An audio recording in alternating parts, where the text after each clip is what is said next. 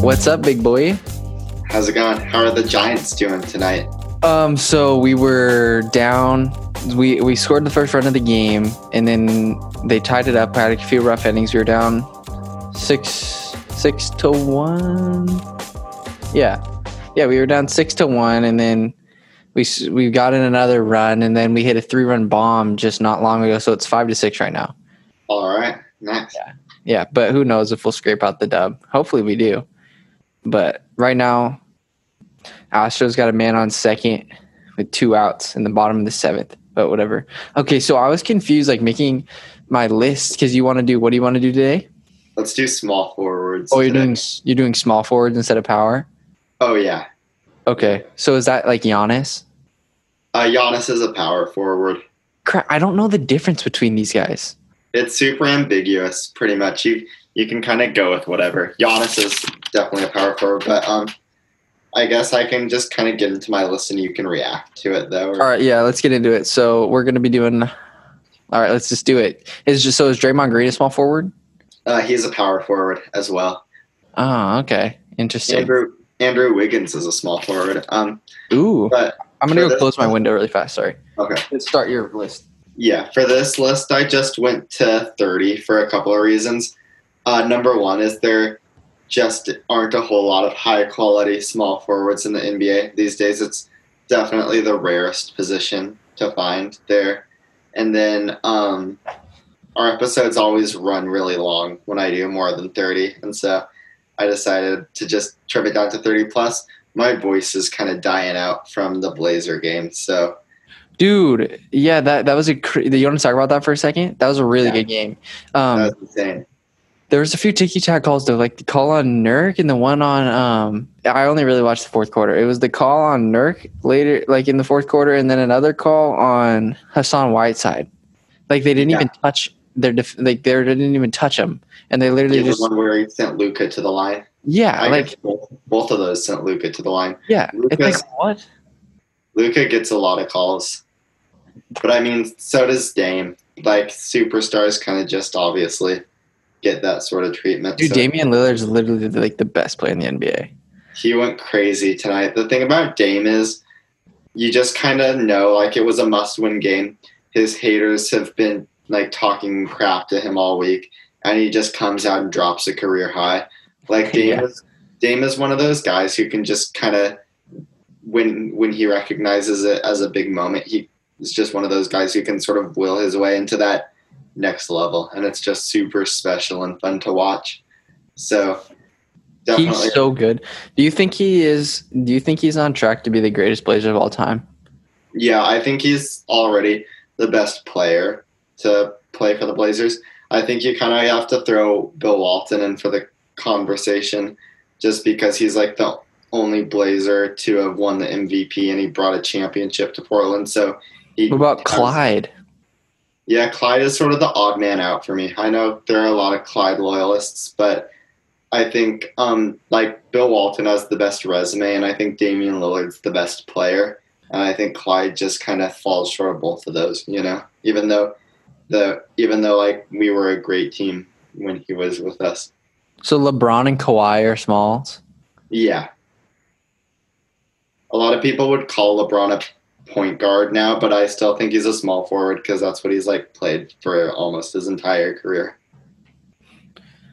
Okay, let me write down my list. Okay, my top 5. Okay, yeah, that sounds good. All right, you start with your number 1 though. With my number 1, okay. So my number 1 guy, obviously there are 2 names that stick out far above the rest, and those names are Kawhi Leonard and LeBron James, and pretty much whoever you want to take out of those is good. But I went with Kawhi Leonard at number 1, just because for me, like obviously the regular season matters, and obviously I'm not even gonna make a list.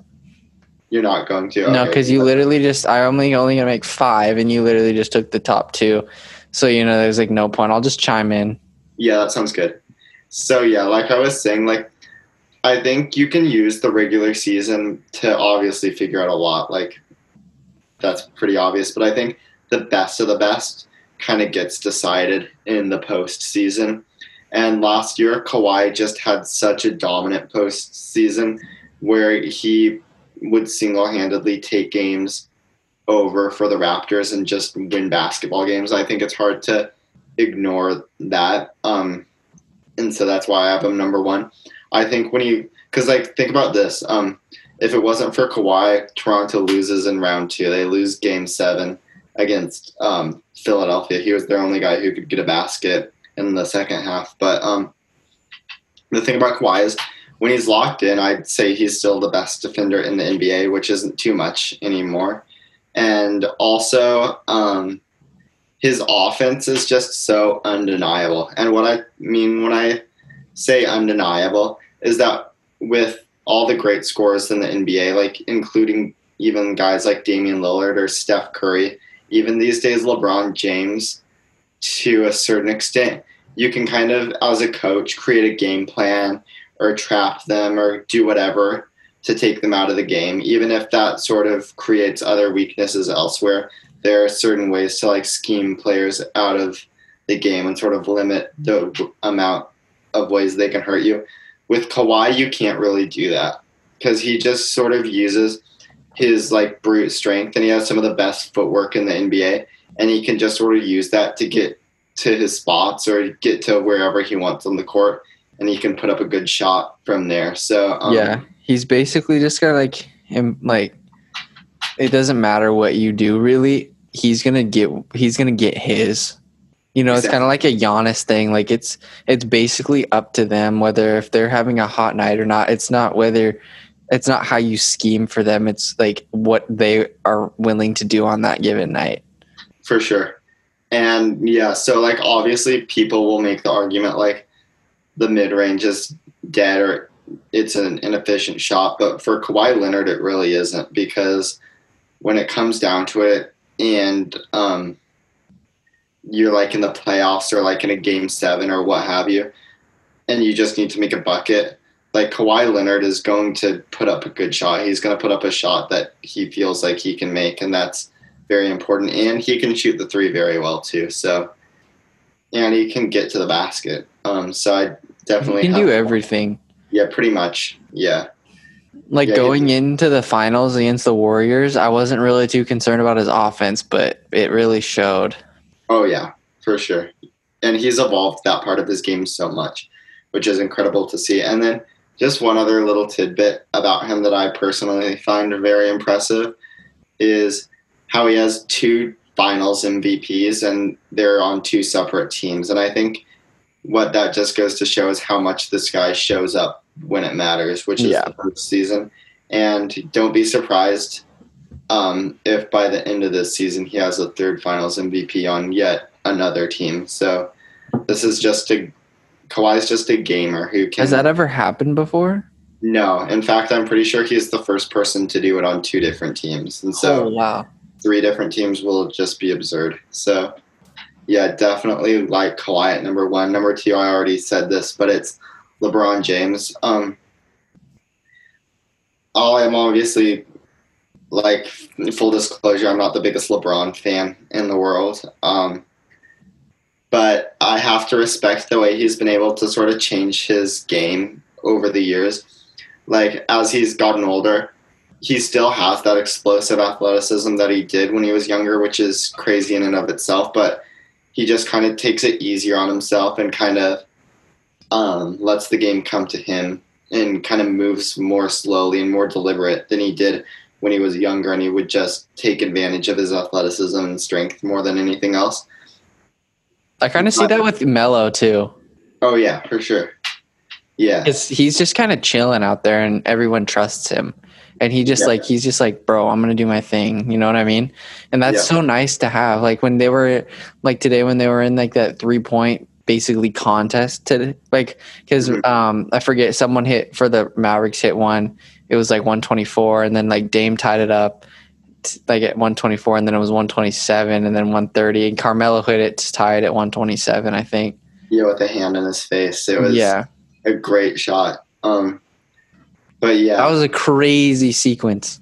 Yeah, it was. I think there were 4 or 5 3-pointers in a row, all capped off by that Dame shot that took one of the craziest bounces that you're ever gonna see. I was like, my jaw. I was like, me and my dad just looked at each other. We're like, what in the fuck? Yeah, I was just like, as soon as it hit the rim, I was just kind of looking and just praying Hassan Whiteside was gonna somehow get the rebound, and then all of a sudden it dropped in, and I didn't even realize it until like half a second afterwards. And who are the Blazers announcers? It's Jordan Kent, and who's the other guy? Lamar Hurd.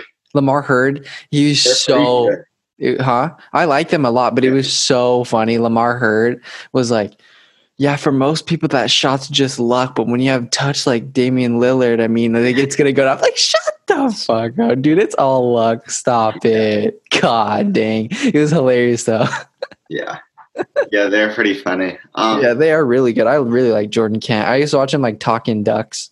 Yeah, it's crazy that this was just the 7th game he's ever called, because really, our old announcer Kevin Calabria, for some reason, just like a personal reason, I guess, wanted to take the rest of the season off, and so Jordan Kent's kind of like the intern, but he's doing amazing for considering it's his first time. He's good. The Suns are doing crazy too. Yeah, they are. They're I hate to say it, they're kind of getting fat on a bunch of teams who are sort of resting a lot of their players. Yeah. So, but like, it's cool to see Book do his thing, and it's definitely like, even if they don't make the playoffs, it's definitely like a bunch of encouraging signs for them for next year. Sure. But yeah, I'd say out of the 3 teams though, Spurs, Suns, Grizz, the Suns are the ones I'd worry about the most for the Blazers, just because of how well they're playing right now and how crazy Book has been shooting it over the past week. The Blazers, not we, because I'm not a Blazers fan, but the Blazers, that's like the fully vamped Mavericks team, right? Like that's what you're gonna get. Yeah, the only guy who was out besides Dwight Powell, who is gone, and Jalen Brunson, who were both gone before the bubble started, the only guy who sat out was Seth Curry. And so, yeah, and then this was the second night of a back-to-back for the Mavs, and they had rested Luka and Kristaps the day before, and so we definitely got like their A team tonight, which was honestly, I think it's kind of good, because when you saw the Blazers lose to the Clippers bench team a few days ago and then barely scrape by Philadelphia minus Embiid and Simmons, it kind of was a little worrisome. Like, if we're struggling against these like basically JV teams, how are we going to do against like the Lakers if we make the playoffs? So to beat like a fully formed playoff team today, it was that's a big deal. Yeah, so if anything, like, I know it made it harder on us, but I'm kind of glad, looking back on it, that we got a chance against a legitimate opponent. Mm-hmm. All I hope now is that the Mavericks play their starters again against the Suns on Thursday, but I doubt that will happen because they're pretty much firmly locked into the 7 seed at this point. Yeah. Watching Luka is mind-boggling to me. Yeah, like the fact that he can get to the rim, because like he's so slow. Right. Yeah, he's just so crafty. Yeah, he's definitely a fun player to watch. Yeah, he's really fun to watch. I think we kind of saw it today though. Like, if you don't fall for his tricks, it starts to look pretty ugly for Luka. Yeah. Gary Trent, like, and I'm partly just hyping Gary up, but he was locking Luka down for portions of the game. And if you don't get baited into Luka's maneuvers, because he's like playing chess, he's thinking a few moves ahead. So if you don't fall for like his setups and his sort of things to catch you off guard, and you just stay kind of locked in, he turns the ball over a lot. He just has a tough time. Like, he doesn't have like a backup plan like a LeBron James or a like Kawhi Leonard where he can like use athleticism. If he has to, like, if he can't like outwork you, he doesn't really have anywhere to go. He'll just like he can't like I don't know another word. He just can't. He doesn't have the athleticism to I don't know, because like LeBron, they're just like such freaks. They can't like impose. He can't like impose his will on other people like they can. Yeah, And that's partly like we'll get into this more, I guess, when we do our playoff preview. But that's why I think he's going to struggle so much against the Clippers, is because against guys like Patrick Beverley and Paul George and Kawhi Leonard, like I think he's going to get put in a bottle, and I think we're going to see a very, very different Mavericks team than what we saw for a lot of the year. I think we're going to see a Mavericks team that has a lot of trouble creating good shots. So I like Kristaps, though. He's pretty much a danger from everywhere. Yeah, he was terrorizing us tonight. Yeah, literally, he is. I like when he got in the fourth, when he got that open look 3-pointer. I was like, that's sunk. Like, there's no doubt in my mind he's not going to drain that. He's a bucket. Yeah, I'd say behind. I would say, well, I guess it's behind quite a few things, but I would say one of the top 10 moments tonight where I cheered the loudest was Kristaps getting fouled out of the game, because he was just a guy who was killing us. Yeah, all night. He was their leading scorer. Yeah, and there was a lot of chatter about whether or not that was a foul on Kristaps, and I definitely think that that's something that goes uncalled quite a bit. And I think if Gary Trent hadn't exaggerated the contact, it probably could have gone uncalled today. But Gary was in a legal guarding position, and Kristaps kind of backed him down. And if Gary stands firm and doesn't give any ground to Kristaps and he falls over, by the rule of the law, that's technically a foul on Kristaps. So yeah. Even though it was minimal contact, it still stands within the rules. Mm-hmm. So I guess we better not make this podcast any longer than it has to be. I'll just get back to my list. So I think I was at number 2 with LeBron. So yeah, LeBron.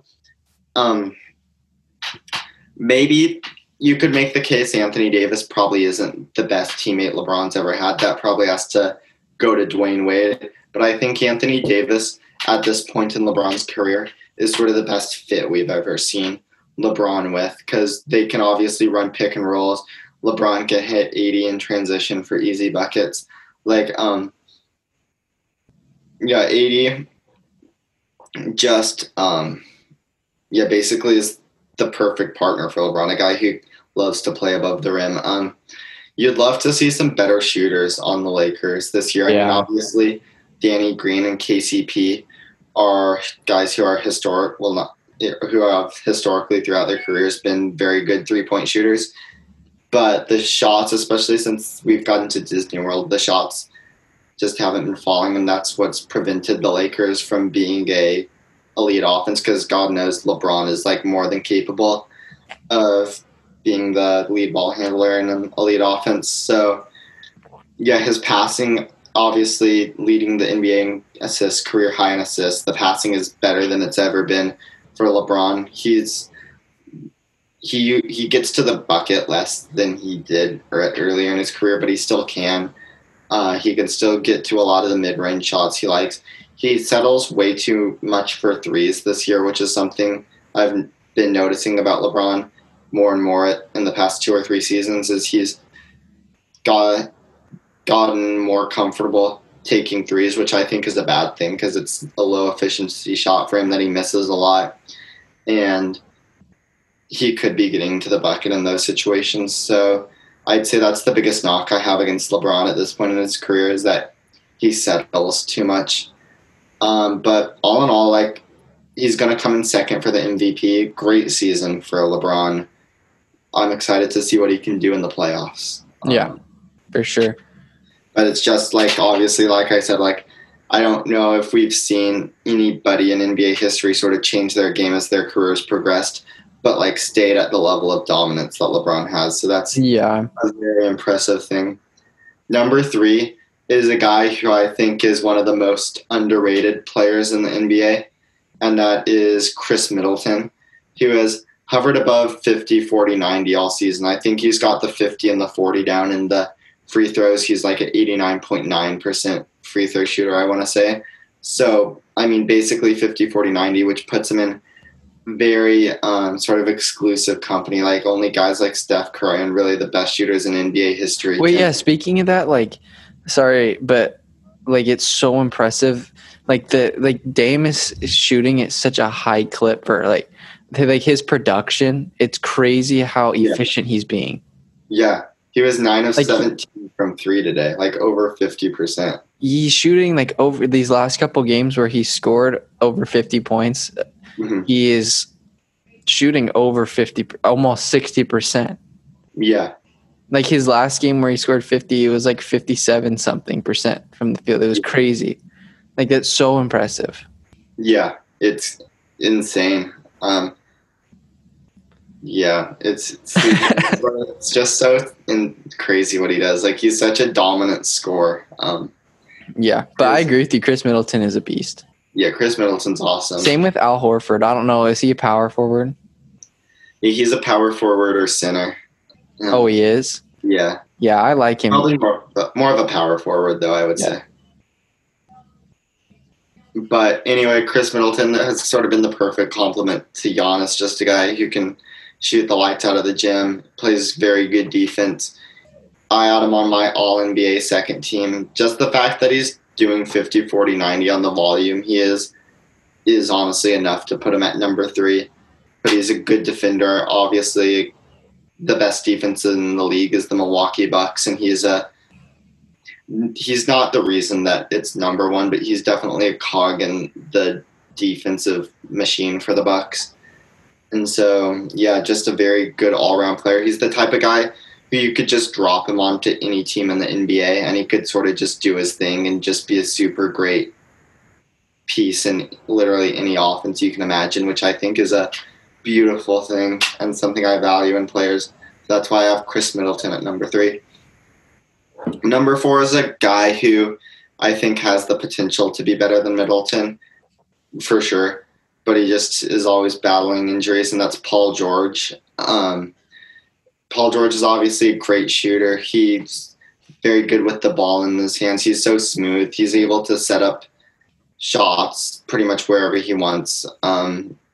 Dude, him and Marcus Morris look identical on the floor together. Yeah, it's like if you squint your eyes, and Marcus Morris is like number 31, right? Yeah, and is it PG 13? Yeah, 31. And they have the shooting sleeves on the same arm. I'm like this. I was like, they literally could be the same guy. Yeah, that's funny. Yeah, and then that's crazy. Now that I think about it, you're completely right. I was like, God, dude, someone's got to get up on Paul George, and then they're like, Marcus Morris drained the 3. I was like, oh shoot. Yeah, I never really thought about that, but you're 100% right. But anyway, yeah, Paul George. Yeah, all the stuff I said on offense. He is kind of regressing on defense. He's not the defender he was in Indiana. He can still move his feet and stay in front of guys, and he's still got that size. But he's not quite heavy. Well, he's not quite like heavy enough, I guess would be the right way to put it. He's not heavy enough to compete with the best small forwards in the NBA. He doesn't give effort 100% of the time, and obviously part of that's due to the injuries. Probably tough to stay in like the best shape that you can possibly be in when you've been fighting injuries for pretty much your entire career. But and a significant one too. Right. Oh yeah. Yeah, but definitely an elite offensive small forward and a above average defensive guy. So yeah, very. When did he get? He hurt himself on the Pacers, right? Yeah, he's pretty much hurt himself on every team he's been on. But yeah, the leg injury where he broke his leg was on the Pacers. And then he went to the Thunder, and then now Clips. Mm-hmm. Got it. Yeah, and the funny thing about Paul George is he's demanded a trade from every team he's been on, which is kind of, if you ask me, a sort of red flag. He demanded a trade from the Pacers, then he demanded a trade from the Thunder. Not really a whole lot of respect for that, but he is a great player. It's funny though, like those aren't like the biggest market teams. He definitely is probably happy in LA where he's at right now. Yeah, probably. Because, I mean, getting traded from Indiana to Oklahoma City Yeah. and then Russ leaves, like, obviously. Yeah, and I mean, PG even left before Russ. I Yeah. guess they just weren't experiencing a lot of success, which is sort of the thing that you go back to when you can say, like, Damian Lillard and did that franchise with that three-pointer to end the Over series. Paul. Right, yeah. And The fact that they're just so jealous of – everyone's so jealous of Dame. well, I don't know if jealous is the way to put it. It's just No, like they are. I feel like. I mean, yeah, I mean, he's definitely put him through a lot. So, What do you mean? Like, you don't think PG is jealous? I guarantee you PG would love to be as loved as Dame is. that's true. Yeah, you're right. It is kind of crazy though, like how Dame is like one of the only superstars who's like well loved by fans. Like LeBron's got a lot of haters, and like KD has a lot of haters, and even Steph has like a lot of haters. But it seems like Dame. It's partly because like Steph has haters for the wrong reasons, though. Steph does. Yeah, I feel like people just get tired of Steph. I don't know. Oh yeah, well yeah, that's what I'm saying though. Like But I feel like Dame's, Steph's never really done anything to like make you actually want to hate him. No, Like, I mean, because like you can get mad at LeBron for like just kind of being kind of whiny and stuff, but like you never. I don't know what you could really complain about with Steph. yeah, that's true. If anything, you could say he's like a little cocky, like how he's always doing his little celebrations. Yeah, but I mean, like, bro. Yeah, everybody does that, but it gets kind of annoying to some people, I'm sure. But Yeah, but when you hit the shots he does, I mean, like, it's hard not to get jacked up. yeah, that's for sure. But it's so sick, Dame. Freaking, he'll pull up from half court and he's just like this. Yeah, Like I love it. It's awesome. Which is kind in itself. He doesn't celebrate till after the game's done. No, I mean in itself though, it's also a little bit like I don't want to say corny, but you can tell Dame's kind of playing into the whole like stone cold killer sort of just silent assassin vibe. Like yeah, trying to be stoic. Yeah, he knows what he's doing. Yeah. But anyway, moving on to number 5 on my list is a guy who I think is really up and coming, and that's Jaylen Brown of the Boston Celtics. He's a shooting guard. Yeah, he plays shooting guard for him, but I think his natural position is more small forward. I put him and Hayward on this list as small forwards, and then I put Jason a power?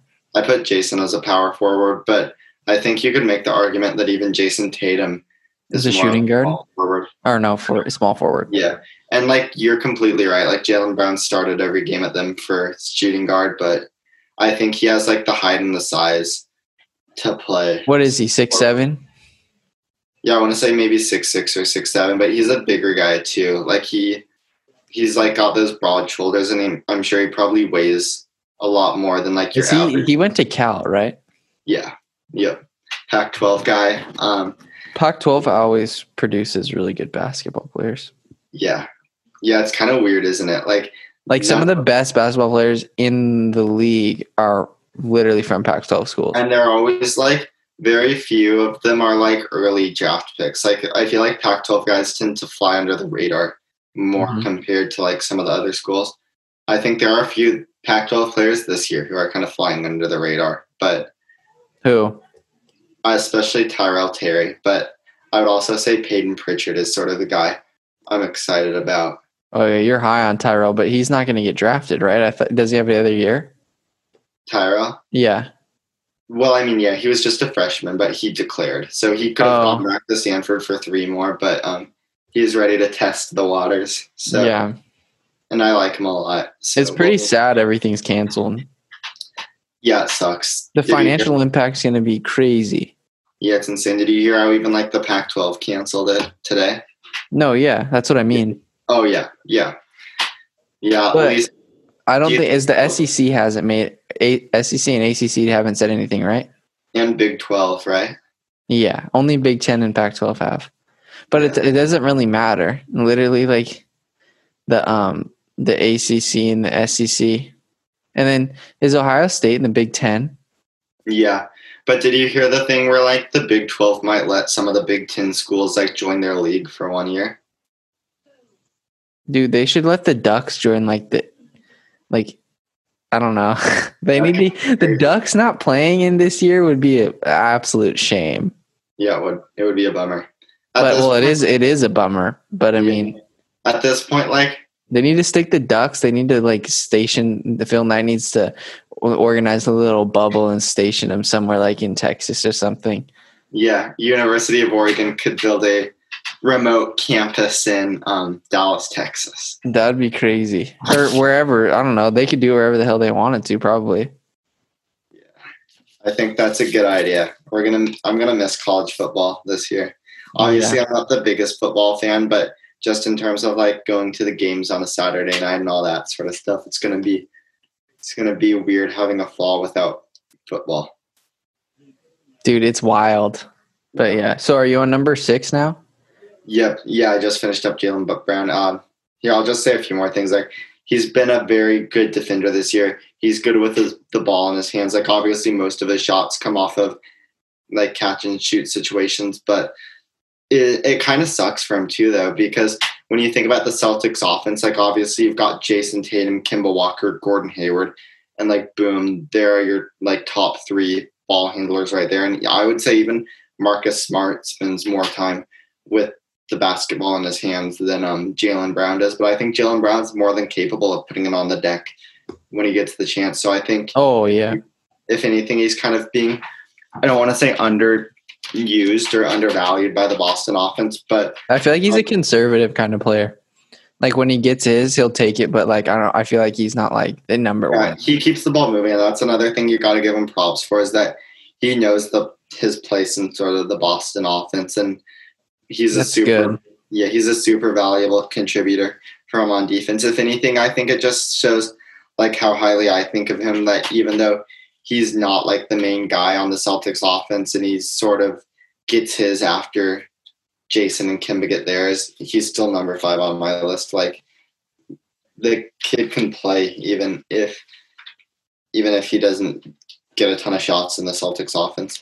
He still averages like over 15 points a game, so it's not like he's some low usage role player, but whatever. Number 6 is a guy who's sort of like LeBron evolving. This guy's more declining as well, though. That's Jimmy Butler of the Miami Heat. The interesting development there have been a few weird things, but I think he's second in the NBA in free throw attempt rate, which is, I guess for those of you who don't know, free throw attempt rate is the amount of free throws you take per field goal attempt. And so basically it just shows like how often do you get to the line compared to the amount of shots you take. And for Jimmy, it's around 25%, 26% this year. And that has been a very interesting thing because he's averaging 20 points a game. So like a lot of those are coming from the stripe because he is a good free throw shooter.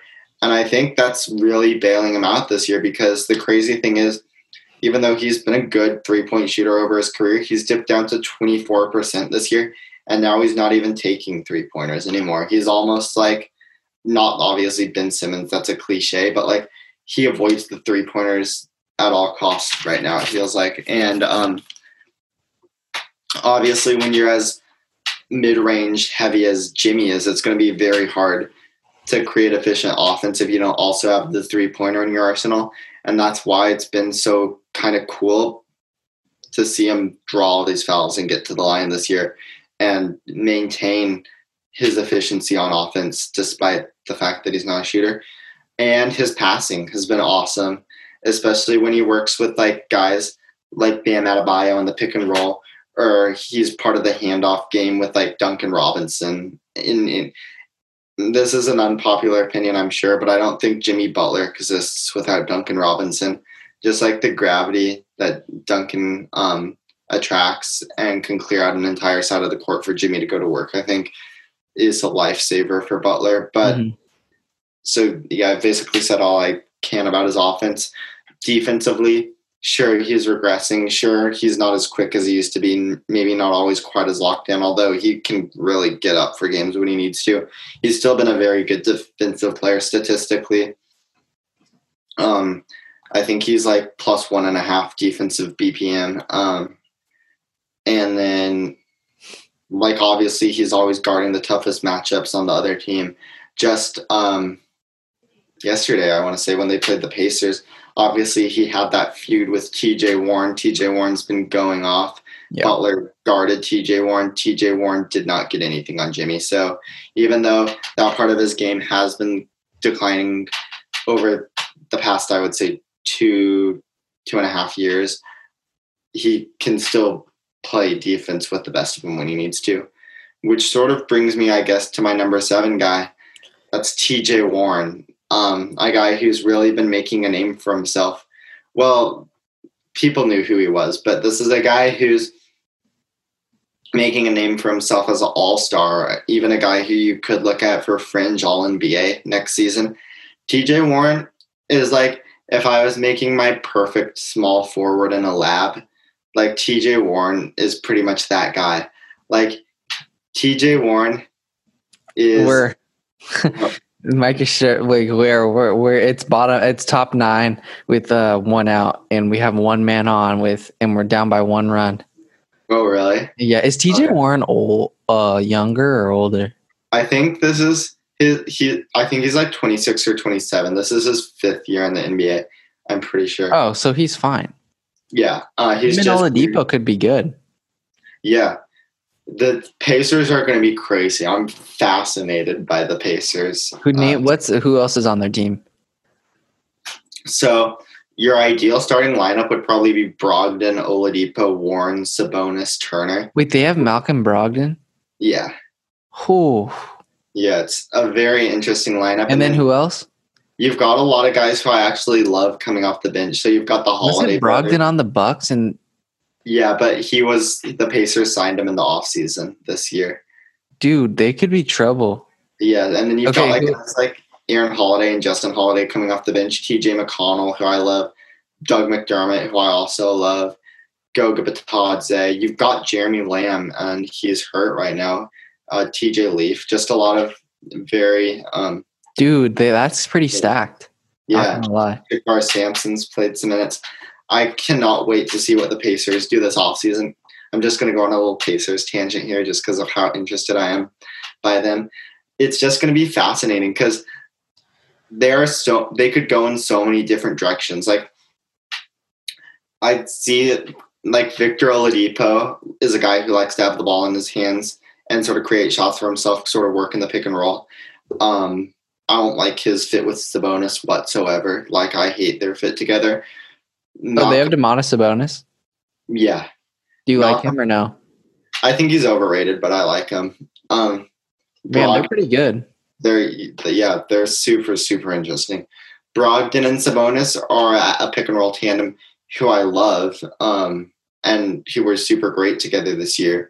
And so I would hope they can maintain their chemistry into next year. TJ Warren is just a guy who is a bucket. Like, he can score from all 3 levels on the court. He can score efficiently from all 3 levels on the court. He can pretty much score against almost any defender in the NBA and get to his shots whenever he wants. Like, he's just a stud on offense. And then you've got the fit between Turner and Sabonis in your front court, which I think is super, super weird. And it's kind of who? Miles Turner and Domantas Sabonis. Bro, they're good. Yeah.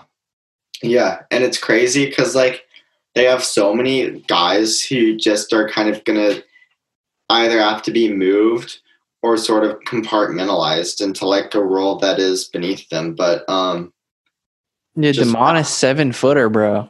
Yeah. And then on top of that, like, you've got a coach who he's not like the flashiest name in coaching, but like Nate McMillan is a guy who I really respect. And so it's going to be very interesting to see like what direction he goes to, especially since he's known more as like a defensive coach. So like the offense isn't sort of like his forte, but he's going to have to make some tough decisions, and he's going to have to really figure out what he wants to do stylistically, because there are so many sort of directions the Pacers are going to be able to go this summer.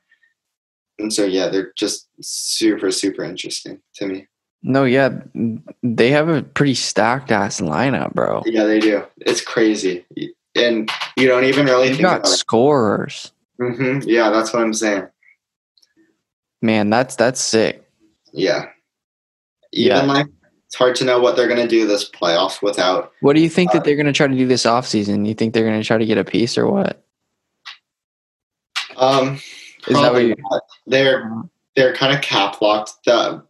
We'll have to do it. We'll have to talk about this. What happened? It's knotted up at 6 apiece, baby. Do you want to pause the podcast so you can go watch it? I feel bad. Absolutely not. I'm following it on my phone. It's fine. Okay. Let's go. We can always do this like tomorrow because like it sounds like it's an exciting game. So if you want to go watch it, bro, no, they play every day. Okay. I mean, and then we're at 8 now. Yep. So now we've moved. I like the Pacers. That's crazy. Yeah, it's fascinating. Okay, so you've got Kawhi, LeBron, Chris Middleton, Paul George, Jaylen Brown, Jimmy Butler, TJ Warren. Man, yeah, there's lots of very good small forwards / whatever else they play. Yeah, that's sort of the weird. I've kind of just been making up the positions as I've gone along, and what's been weird is like sort of how kind of ambiguous it all is. Like really, for most of these guys, you could make the case that they play like some other position. But I mean, it doesn't really matter just as long as I don't forget to include anybody by the time we've made it through all 5 lists. But number 8, I decided to go Brandon Ingram, who obviously we saw as he shows improvement, and he's improved a lot. Yes, for sure. We saw him as a finalist even in the Most Improved Player Award. And personally, he wasn't my pick. He came in second for me behind Luka Doncic, which I know is sort of the hot take at this point. But where's Devontae Graham up there? Didn't he get some recognition for being most improved? No, really. He was sort of the guy everybody is saying is snubbed. I personally don't really see it just because I don't think he was very good this year. Mm-hmm. So, I mean, sorry, man. He put up a lot of shots. Like, obviously, the Hornets, like, let's call a spade. Like, the Hornets were a bad basketball team this year. Not a whole lot going on offensively. So, at a certain point, somebody's going to have to step up and just, like, shoot the ball. And so Devontae just got to take a lot of shots. And, like, he had a couple months towards the beginning of the season where he was red hot. And during those months, like, sure, back then you could make a case for him as most improved player. But as the season continued and he sort of not really as the season continued and he fell off, like, I mean, he's the same player. He's just taking more shots this year. I don't really see the case for him being most improved. Whereas here I'll go on to yet another tangent. Luka Doncic is the guy who I actually think is improved. And everybody's saying, no shit. Yeah, of course. Everybody's saying, like, of course, he's a second-year player. Second-year players are supposed to improve. He was the 4th overall pick, or he was the 3rd overall pick in the draft. Like, obviously, a guy who was picked 3rd overall is expected to be good.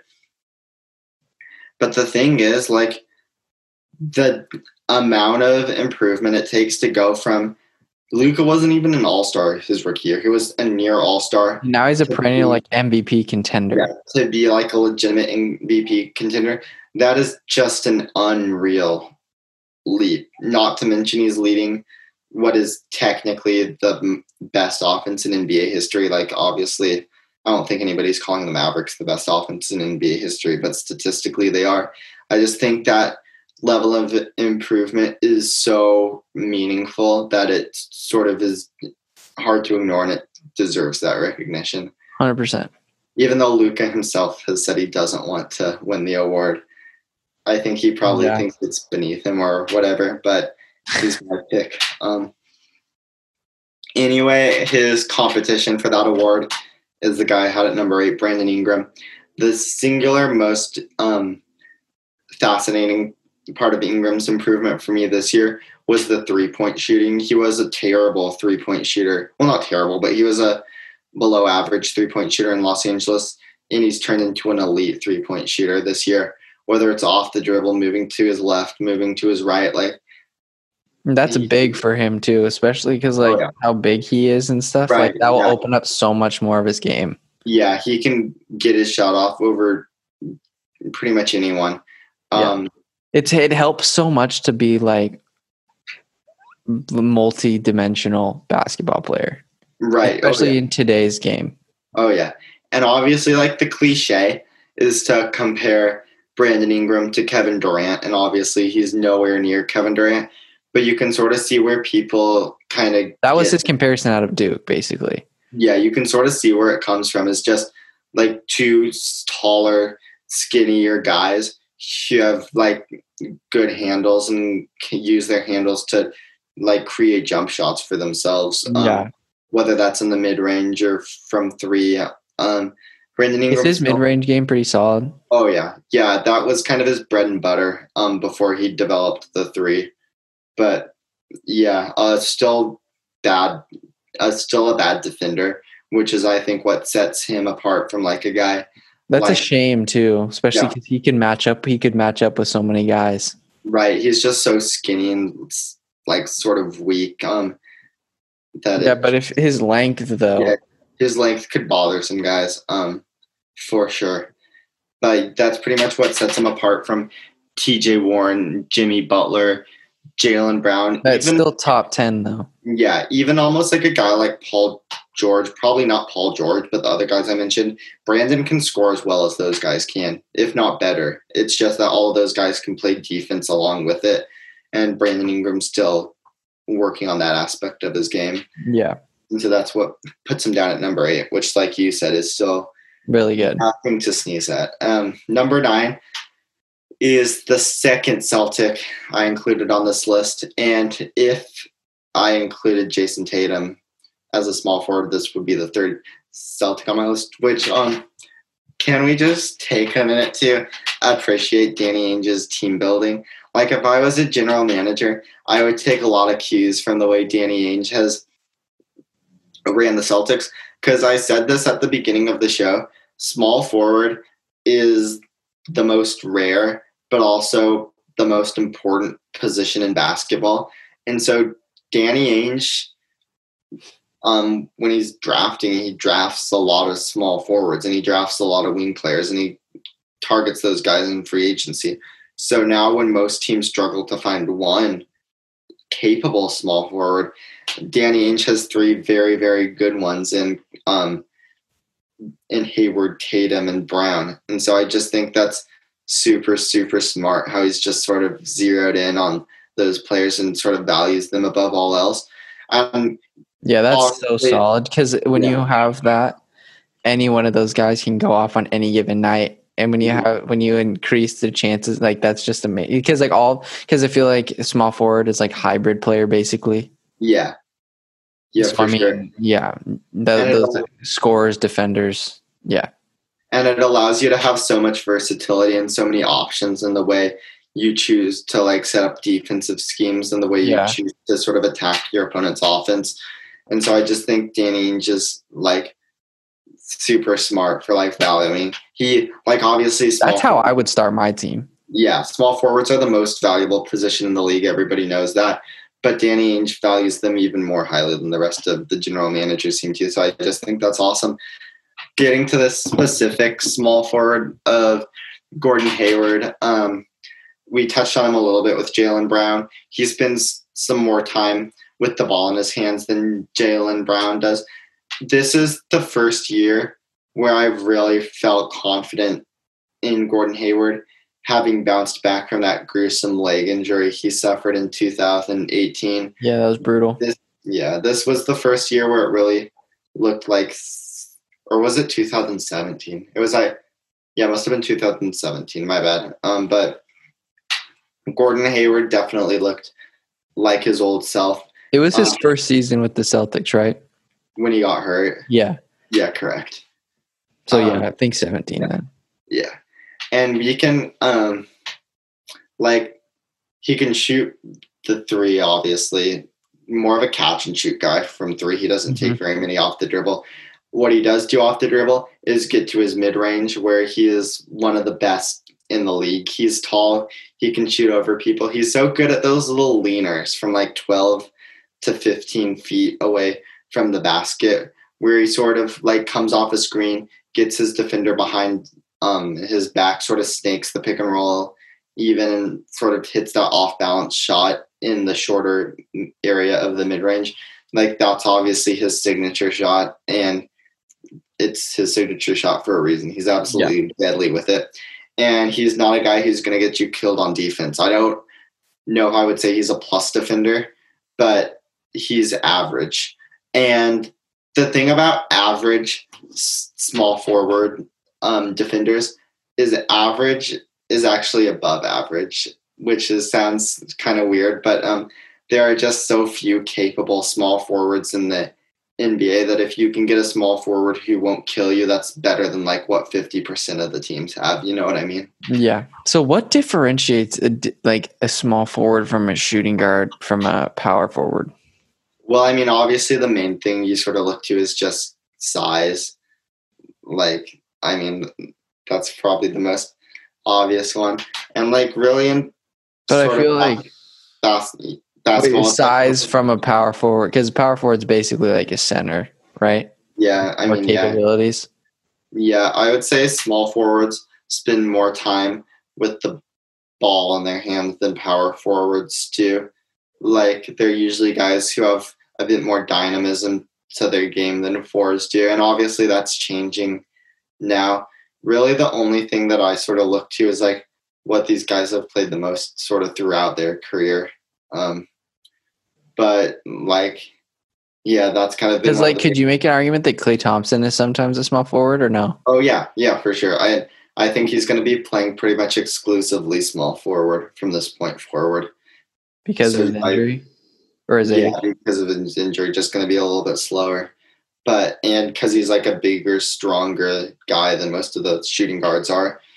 But yeah, you definitely could make that argument. Most of the time, I guess it's just kind of tough to like differentiate. But yeah, it sort of is one of those things where you just kind of have to sort of feel it out and just kind of see how their team views them and that sort of thing. But number 10, I had DeMar DeRozan, who is sort of getting less attention than he used to now that he's on the Spurs for some reason. But he's still... Shannon calls him washed. Who did? Shannon. Yeah, I mean, yeah, he's not wrong. Like, he's a guy who's sort of dropping off, especially in the athleticism department. But yeah, his shot is still as pure as it's ever been from mid-range. He's one of the best, like, isolation guys in mid-range, like post-ups, fadeaways. He pretty much is the full package when it comes to creating a shot inside the three-point line. Still a very good finisher around the basket, gets to the foul line where he's a great free throw shooter. He's pretty bad defensively, but he has improved his passing, especially as you've sort of seen a lot of the Spurs younger guys sort of develop. And even as you've seen Greg Popovich sort of like not really develop, but like Greg Popovich is starting to get a little bit less conservative as a head coach. He's starting to allow more and more three-pointers. And I think that's helped DeMar DeRozan out a lot. His assist totals have been going up, especially since we've come back in like the bubble in Orlando, Florida. DeMar DeRozan's been making a lot more passes to three-point shooters and getting more assists that way. So that's kind of opened things up for him. And so, yeah, just will always be one of those kind of bucket getters. And that's why I have him at number 10. Number 11 is a guy who I think is pretty underrated. I don't think most people would have them in their top 15. That's Joe Ingles of the Utah Jazz. The thing I like about Joe Ingles is I always tend to overrate these guys. Like, obviously, you saw it with Marcus Smart, who is someone you and Shannon didn't like. I like Marcus Smart. Yeah, but I think you guys both didn't quite agree with having him top 10 like I did. Maybe you did. I don't think he should be top 10 probably. Yeah. But I tend to go like in how it would work in your offense. What? Like I feel like you base things on like if you were to run a team or something. Yeah, and I like these guys who play with a lot of heart and maybe aren't like the most dynamic players. Yeah. Like Joe Ingles is kind of an asshole. Like he gets into people's face. He talks a ton of crap during the games. Like if you watch a lot of interviews with NBA players and like sometimes the reporters will ask them like who talks the most shit during games, like Joe Ingles is a name that comes up consistently. Like he's always barking. But the thing is like Joe Ingles has got the game too. Like it's not all talk with him. He's obviously a very good defender. That's kind of what he's well known for. He shoots. Yeah, for the past few years, the Jazz have always put him on the best offensive player on the other team. But yeah, like you were saying, he can shoot. He can shoot off the dribble. He shoots step backs. He's obviously deadly with the catch and shoot three, which is such a big weapon for the power forward position. And the thing I love most about Rudy Gobert is he's super unathletic. So it always looks like it's slow motion with him. But you mean Joe Ingles, or are you talking about Rudy? Yeah. Oh, yeah. Did I say Rudy Gobert? Yeah. The thing I like about, because I was about to get to that, the thing I like about Joe Ingles is he's played a little bit more with Rudy Gobert this year. And the connection those two have on the pick and roll has been very fun to watch. Joe Ingles is actually a very creative, smart passer out of the pick and roll. He finds Joe Ingles, or he finds Rudy Gobert. Sorry, I'm a little tired. He finds Rudy Gobert probably for like one or two dunks a game. He can shoot floaters off of the pick and roll. He's not an ISO player. He's not a player who you can like sort of put one-on-one against a defender and get a bucket. He's not probably going to do that. But yeah, because he's not like the most athletic. Oh, for sure. Yeah, but he is slow, but he can get his shot. When he gets his shots off, he can sink them. Mm-hmm. Yep, and just a he's good. I like the comparison to Trace Tinkle. Yeah, didn't Anders make that the other day? Except I don't agree with the. I mean, like I don't know. Trace Tinkle could be good, but yeah, he's nowhere near as good as Joe Ingles. Like no, yeah. But Trace, I don't know. Like I don't know.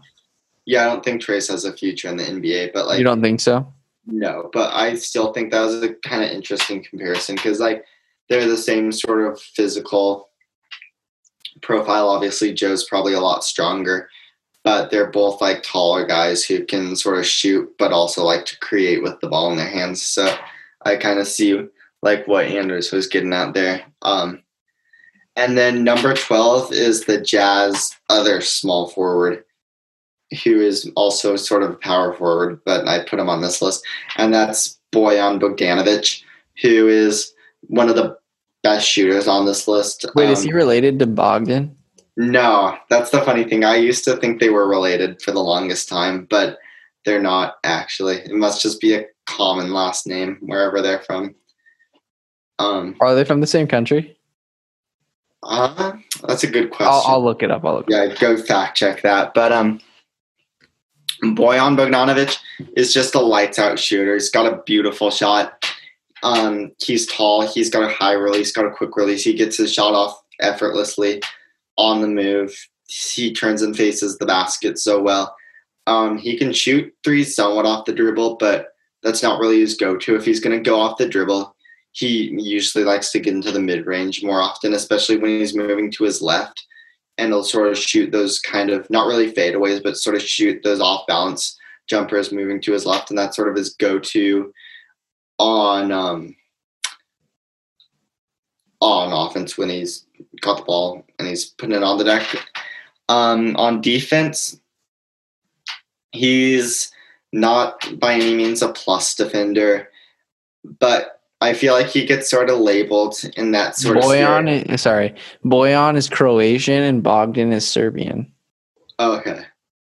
Yeah, I guess just in and around there, it's probably a similar car. Yeah, Bogdanovic must just be a common Eastern European last name. Yeah. But anyway, Bojan is not a great defender, but he sort of gets thrown into that stereotype of just he's sort of a slower, less athletic white European dude who might not even like give the best effort on defense. But the Boyan's not exactly a pushover on that end. Like, he's got the size. His feet are quicker than you'd expect, so he can stay in front of most guys. Obviously, he's not a guy you're going to use to like guard a LeBron James or a Kawhi Leonard or a TJ Warren or somebody like that. But like, he's not as terrible as some might think, Yeah. which is obviously helpful.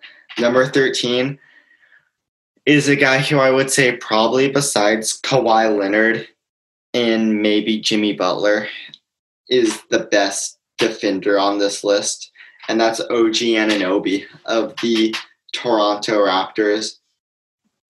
OG obviously makes his living on the defensive end of the court, where he can guard pretty much anybody in the NBA. Super quick, super strong, super good instincts, just the perfect defensive player.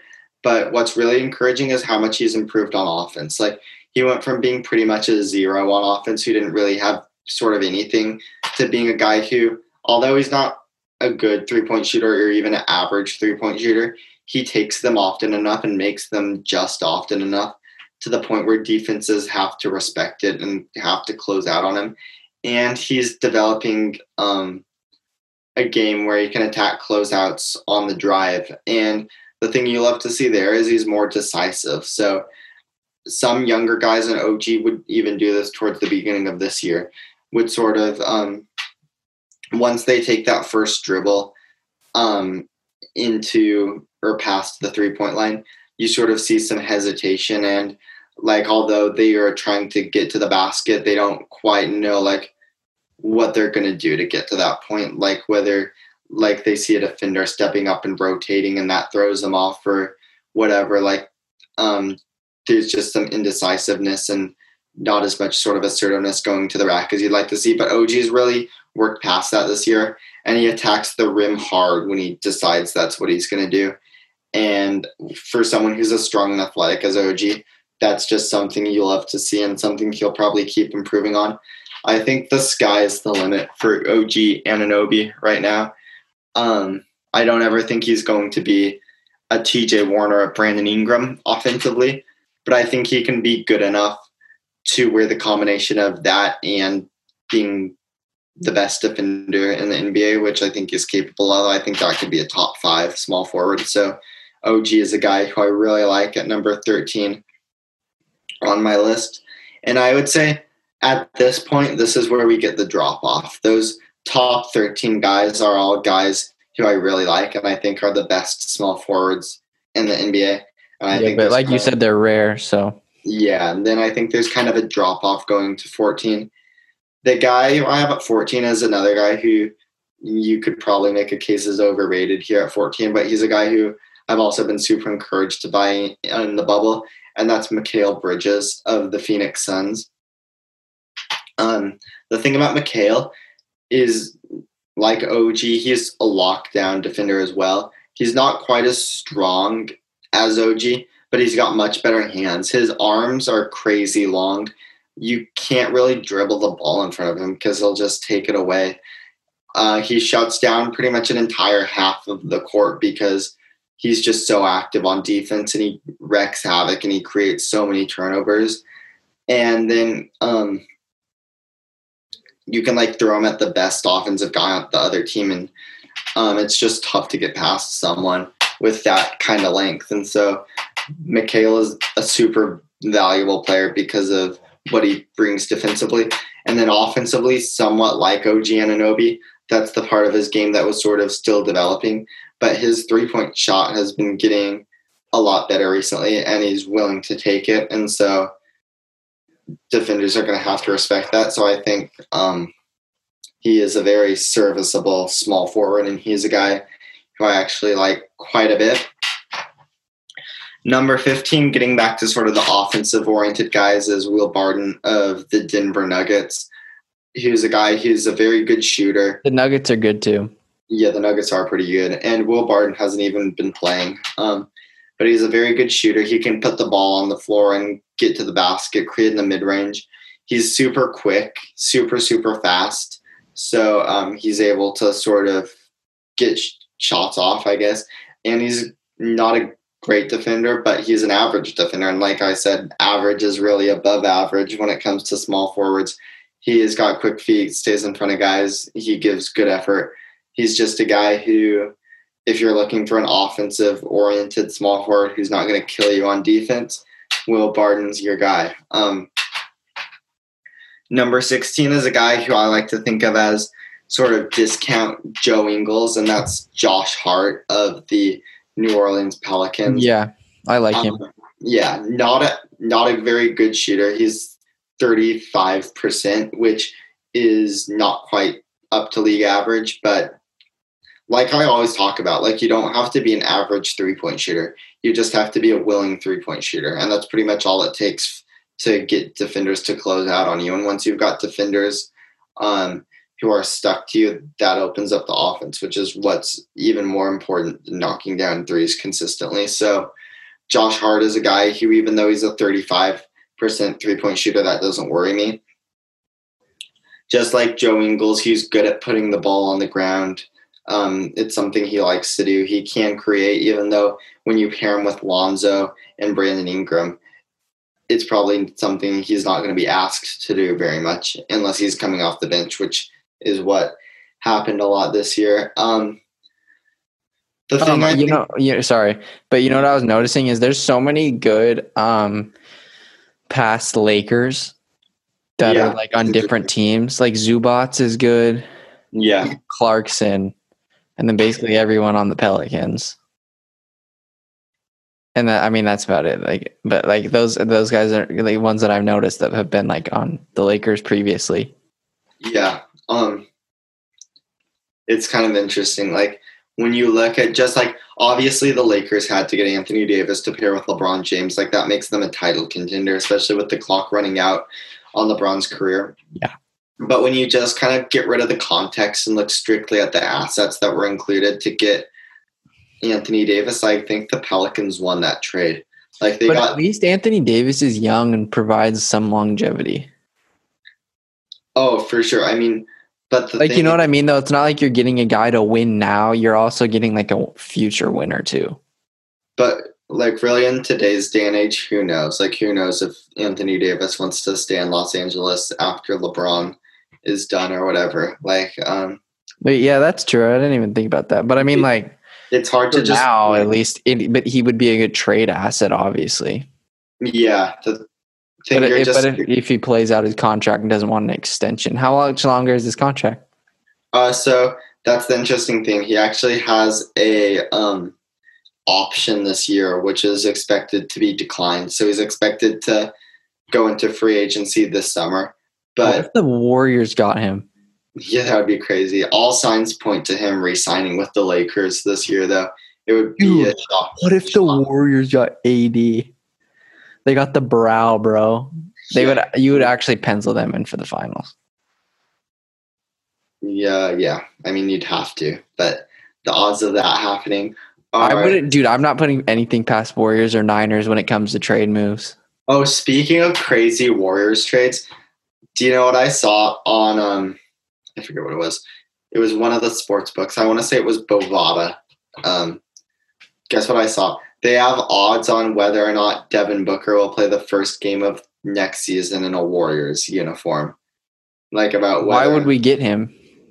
Well, it's just because of like all the stuff Draymond was saying about how Devin Booker should request a trade. And I guess for some reason, some people interpreted it as Draymond trying to recruit Devin Booker to come join the Warriors. I wouldn't put it past the Warriors. I'm not putting anything past the Bay Area teams, bro. Yeah, at this point, like, why do you after the KD and like DeMarcus Cousins stuff, I'm not putting anything past the Warriors. Yeah, but I mean, why do you even need Devin Booker? You've got freaking Steph Curry and Klay Thompson. But like you said, they're getting up there in age. Yeah, they are. That's true. That's big of you to admit that, Kellen. But yeah. Anyway, I forget which one I was on. Yeah, Josh Hart. Anyway, yeah, Josh Hart. Great finisher around the rim. That's probably the part of his game I love the most. He's just so strong and so physical when he gets to the basket. It's pretty cool to see. He finishes over defenders that are much bigger than he does on a consistent basis. And yeah, he's a good defender too. So yeah, I think Josh Hart is kind of like sort of Joe Ingles light, which is a good kind of role to play. When you're watching the Blazers games, how nervous do you get? Super nervous. Like, really? Yeah, I probably have had like 5 heart attacks just this afternoon. I'm pretty sure my neighbors can always hear me. But you trust them though, right? The Blazers? Yeah. Or do you get a little sketched out sometimes? Well, I mean, I trust them, but like good teams lose close games all the time. After that Clippers game, bro, it's like it's kind of just like not a rude awakening, but it's just like the eye opener to like you literally have to stay focused for the whole 48. Yeah, for real. Because I mean, anything could happen. Yeah, especially if that's like because the Warriors had some decent. I mean, not the Warriors. The Blazers had some decent leads against the Clips. Yeah, they got diminished in like few possessions. And the thing is, when your defense is as bad as the Blazers has been this year, you're going to give up big runs of points to the other teams. Like when you allow as many wide open threes as we do, like that's just kind of something that comes with the package. But when the Blazers run cold, it's going to be long nights. Oh, for sure. Which they've put themselves in a position where it's someone's going to be hot. I feel like with the weapons they have. Yeah, unless the wear and tear of just having to play 40 minutes a night just to get into the playoffs, like eventually that's going to take a toll on Dame and CJ. But they've had 2 months off. The 3. Exactly. Yeah, that's 100% right. Which is why I think it probably won't even come into play because we'll probably be eliminated before something like that would even rear its ugly head. But it's just something to think about, especially after we saw Dame look completely gassed after the first round of the playoffs last year. I have a question for you. Yeah. Do you think the winner of this season is going to have an asterisk? Oh, yeah. You think so? Yeah. Okay, but here's my take. Here's my take on it. If a team that is supposed to win wins, I think that they should have an asterisk by it. But if a team like the Blazers somehow pulls it off, I feel like that's a legit dub. Yeah, and the thing about it is, like, they're all already championships with an asterisk, and you can pretty much put an asterisk by any championship. Like, you could say, like, the Raptors last year, like, they won, but does it really count when the team you beat is missing Kevin Durant and Klay Thompson, who are literally, like, 2 of the best players in the NBA? Like, you can kind of say stuff that sort of takes away from every champion. And well, yeah, the actual best teams sometimes don't even win. Yeah, exactly. Like when the Warriors won their championships, the Spurs were a better team. Yeah. The Oklahoma City Thunder were a better team. Yeah. And arguably the Rockets were a better team. Right. So like that's you know what like, I mean? Yeah, that's the thing though. Like weird stuff happens every year, and this year's been extra weird. But I don't really think it's anything that you can especially since how high quality the basketball has been since we've come back. Like the players aren't really showing any signs of like rust or sort of being Dame has some rust. Dame's probably the most rusty player in the NBA. Yeah, probably. I'd have to throw Devin Booker in there too. Like the whole Suns, like they've only gone 7-0. I know, but it's so sick though. Like the Blazers literally are in every game they play. Mm-hmm. Like I'm curious to see how much. Like, what's the most they've been down in this bubble run? Which team? The Blazers. They were down by 23 against Boston. But that was the first game back though. Yeah, that was the second one. That was their second game back? Yeah, and we came back and we had a 4-point lead in the second half. And then Jaylen Brown just torched you? Inferno. Yeah. That's tough. Who was the first game back? The Grizzlies. Oh, yeah, that was a big one, and you got the dub. Yeah, beat them in overtime. It was a crazy one. Sick. Okay. Yeah. Yeah. So anyway, yeah, I think I just finished talking about Josh Hart, which brings me to number 17. We just brought up the Suns. Here's a guy who's not playing for them, and that is Kelly Oubre Jr. He's been sidelined as he's recovered from a knee injury. And Kelly is a guy who is a high energy player, which, like I said, is something I like. And he's a pretty smart player too. Like, he doesn't really get a lot of credit for it, but a lot of the cuts he makes to the basket and like he knows how to get open, which is something that's very cool to see, especially when you play with a guy like Ricky Rubio, who's gonna find you 100% of the time in those situations. Like, knowing when and how to cut to the basket is such a big deal, and that's probably Kelly's biggest strength, I would say. He can shoot the ball pretty well. He's got, I know I touched on this a few times, he's one of those guys who gets better in big moments. Like, if it's a big shot, Kelly's one of the guys who I think is going to make it. He likes to have the ball in his hands in those moments. He's kind of a gamer, like, and he talks crap. Oh, yeah. Yeah, he definitely is a chatty guy on the court. He's sort of he's a below average defender, but he's not a liability. You're right, though. There is kind of a big drop off. Oh, yeah, for sure. Yeah, when you think about number 12 was Bojan Bogdanovic, and now number 17 is Kelly Oubre. The drop off is pretty real. And the guys earlier in your list some of them are arguably like different positions too. Yeah, and I mean there are guys who I'm going to include in other lists who could be included as small forwards, so that's sort of just balances itself out. But like, yeah, you're right. There's a big drop off. Number 18 is kind of going to be a guy who I think you're going to think I overrated. But I think this guy just obviously doesn't get any attention because he plays in Detroit, but is like everything you sort of want a small forward to be as like a role player. And that is Tony Snell. Who,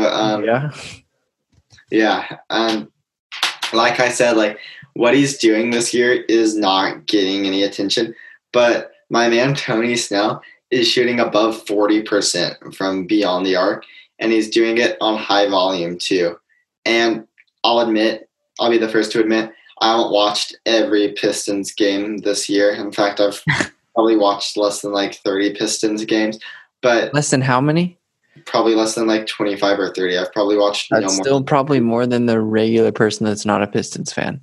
Yeah. But they're just one of those teams where I might have them on in the background if I'm not really doing anything and sort of catch parts of it. But Tony Snell is just a lights out shooter. He's a very good defender. He's like bigger and one of those like bigger long guys who, even though he's not like the stronger Kawhi Leonard, TJ Warren type of defender, is the sort of guy who moves his feet and uses his length to keep his guy in front of him. And that's and I sort of like I said, I don't know a ton about, I sort of haven't been watching every Pistons game, so I had to look it up to be sure. And he is, in fact, a statistically above average defender too. I think he has a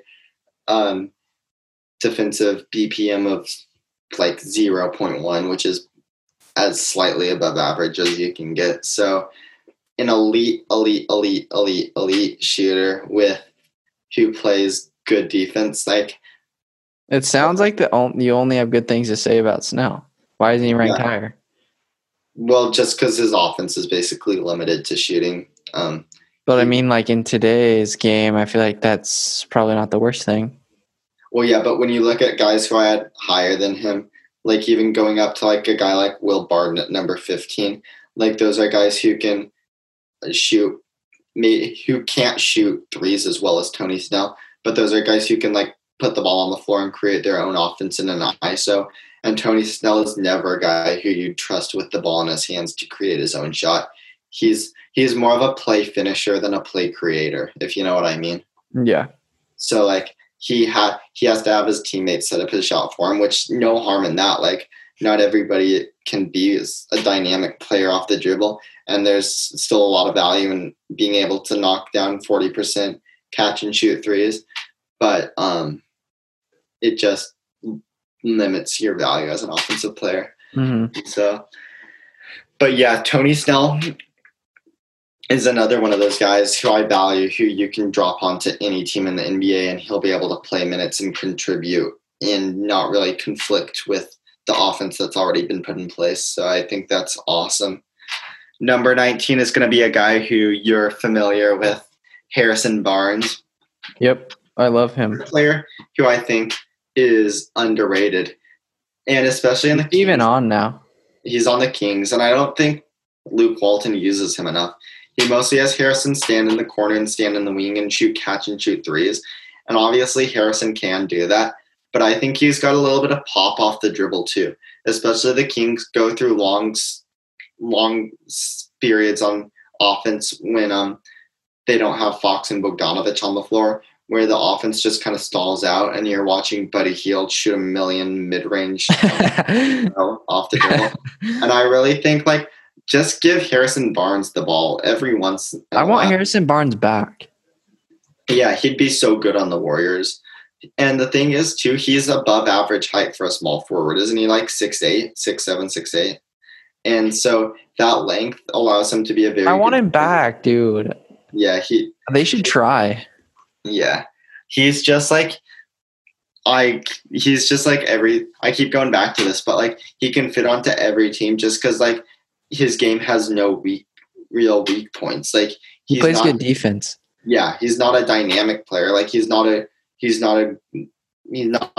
all right touch of the imagination, but teams can't leave him open from three. If he has to, he can create a little bit off the dribble and sort of get to his own shot. He plays good defense. He's a bigger guy for a small forward. Harrison Barnes is just an all-around very solid starting small forward in the NBA. And he's a guy I like a lot. Why did we get rid of him?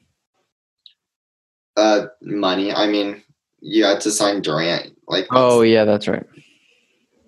Yeah, and then you could make the case that Harrison Barnes got overpaid by the Kings this offseason, and you'd probably be right. But yeah, the thing I don't like is when people sort of use contracts and use the amount of players getting paid as sort of a way to say a player is worse. Just because he's overpaid doesn't make him any worse as a player, you know? Mm-hmm. But anyway, yeah, Harrison Barnes, number 19, just an all-around solid guy. This guy I have next is a very similar player to Harrison Barnes. I would say he's a little bit better defensively and a little bit worse offensively, but a similar mold, and that is Jay Crowder. Just like Harrison Barnes, Jay Crowder is another one of those guys who can easily slot up and play power forward when needed. He's a guy who shoots the ball, not as good at shooting as Harrison Barnes, but just as, if not more confident shooting it. And so he's a guy who draws the defender out. A little bit less pop off the dribble than Harrison, but he's a more physical, better defender than Who's Barnes. Jay on right now? He's on the Heat right now. And as sad as it is for me, he took Myers Leonard's spot in the starting lineup for the Heat. Really? So, yeah. Was Jay ever on this? Who was he on before that? Yeah. Were you about to say the Celtics? Yeah. Yeah, he used to be on the Celtics. And then the team he was on right before that. They had that badass lineup with Isaiah. Yeah, and they made the playoffs and Kelly and all those guys. Yeah. And Marcus Smart. That was a good team. Yeah. Yeah, it was. And they were chippy. Yeah, they were. Yeah, that was a fun. That year was. What year was that? Was that 2016 or 15? That had to be 16, right? Yeah, and then they had Terry Rozier too. Yeah. And then they had Jason Tatum and Jaylen Brown. That might have been a year late. That might have been a little later, Tatum and Brown. But I remember. Maybe. Yeah, maybe. Yeah. Yeah. They came a year. You're thinking of the team that played the Cavaliers in the conference. Yeah. Never mind. Yeah, I'm thinking wrong team. Yeah. But yeah, Jay Crowder was on the Celtics at one point for sure. And yeah, that's pretty much all I want to say about him. Number 21. Here, let me look quick. Yeah, aside from Chris Middleton and maybe a couple other guys, this is probably the best shooter who I'm going to have on the list today. And that's Joe Harris, who is one of those guys we talked about, like JJ Redick or Duncan Robinson, where he can just space out the floor like crazy, run off the screens. He likes to run off of flare screens and get to the top of the key and shoot those catch and shoot threes. And he's just a flamethrower. Shoots above 40% from beyond the arc on high volume. He's going to be a guy who, even when the Nets add back Kevin Durant and Kyrie Irving, Joe Harris is going to be a guy who fits alongside those guys and is a key role player. Not the best defender. He's a little small, but he's pretty strong. He's not a liability, even though he's a guy who teams like to attack. I'd say he's not hurting you too bad on that end, and the offense is a big deal. So Joe Harris, number 21. Number 22 is the first rookie on this list. And yeah, Joe Harris is good. Yeah. And also, 20, by the way, Giants down 6-1, came back and won 7-6. Hey, nice. Let's go. What's their record now? 8-11. Okay, that's not that bad, right? Better than projected. Yeah. At this point, though, like 8-11 probably won't be good enough to make the playoffs, right? Like, you still don't think the Giants are going to make the playoffs? There's still how many games left? Yeah, I mean, there's still a ton of games left. But if you're gonna run, who knows? Yeah. Okay, and plus, we're like in the. It's tough though because we're literally in one of the toughest divisions in the and because the Rockies so good, Padres so good, Dodgers so good, and then I don't know how the Diamondbacks really doing, but we're in a really tough division, so it'll be a grind if they want to win, or if they want to make to the playoffs. Actually, do you wish they would tank ever, or do you just want to win as many games as possible? I mean, we've been tanking for the last 6 years, so we have a lot of good guys that are going to be coming up soon. That's how I kind of am as a fan. Even if I want to win. Yeah, even if the Blazers were like starting to get worse and starting to decline, and it wasn't quite realistic for them to contend anymore, I don't think I could ever like not root for them to win basketball games. You know, like it. Just, absolutely. Just goes against every instinct as a fan. And for some reason, I don't know, like I just like root for like the teams that I root for just have really good like organizations that know how to put shit together and recover fast, and like I just like trust the moves they make. It might take some time, but like they always somewhat have some pieces that can be competitive. And there are great players who get drafted between like 10 and 15th all the time. Like you don't necessarily have to. Dude, some of the best players, like George Kittle, he wasn't like a highly touted prospect. Yeah, you don't have to be a terrible team to draft good players. Nope. I mean, you've seen it with the Patriots for the last, decade? 2 decades, yeah. Yeah. I mean, it helps to have like one of the greatest players of all time, but I mean, still, it takes more than one to, I don't know. You always have to have a good defense. I don't know. Right. They've always had good players. Yeah, speaking of good defense, is number 22 on my list, and also the first rookie, Matisse Thybulle, out of the University of Washington, was on the 76ers this year. And I think we were just talking about him. Yeah, and I think he has the potential to be the best defender in the NBA at some point in his career. I know I said this about OG Anunoby, but Matisse Thybulle definitely has Defensive Player of the Year potential too. And very limited minutes with the Sixers. Like I think he played like 20-some minutes a game.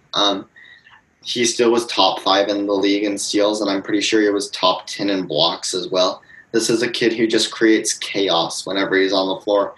His signature is even when he gets screened or even when he gets beat by his guy, you never really have fully beat him because he's better than anybody in the NBA at getting chased down blocks from behind. And his arms are so long, and he has such good timing and instinct. He just has a knack for like blocking people's shots from behind. He's always got a hand in passing lanes. He's always got a hand somewhere close to the ball. He just has great instincts for playing defense, and that's why I like Matisse so much. The offensive game is still lagging behind. He's a bad three-point shooter. He started out the year shooting the three ball very well, but it turned out to be unsustainable, and he sort of came back to earth to being a below-average shooter. He sometimes puts the ball on the floor, but he's not very good at that yet. So he's just going to find a niche. He's going to need to find a niche offensively. And I think the most likely niche is just being an average three-point shooter. And I think that's very doable for him in the next couple of years. And when you combine that with Defensive Player of the Year potential, Matisse is obviously a guy I'm very high on. Yeah. Number, I think that Damian Lillard's probably the best point guard in the NBA. I mean, yeah, it's him and Steph at this point. So, Dude, like honestly though, but I mean like yeah, I mean, I've literally been thinking about this like while you're talking and stuff. Like the more I Yeah. think about it, he's like so good. it's going to be interesting to see how This Steph next does. year is like kind of make or break if Steph wants to solidify his spot as best point guard probably Yeah, in the this league. upcoming year. Yeah. Do you have Steph as the best point guard of all time? Of all time. Yeah. Like, do you think he's better than like Magic Johnson? I mean like I'm not really qualified to say. I've never seen him play really. That's true. Yeah. I mean, But I mean like as far as shooters, he's the best shooter ever. oh yeah. I don't think there could be possibly any debate there. But if Dame keeps on his track, bro. Oh. Dame's not gonna pass Steph as the best shooter. No, yeah, but people could like forget about Steph quickly if Dame keeps playing the way he is.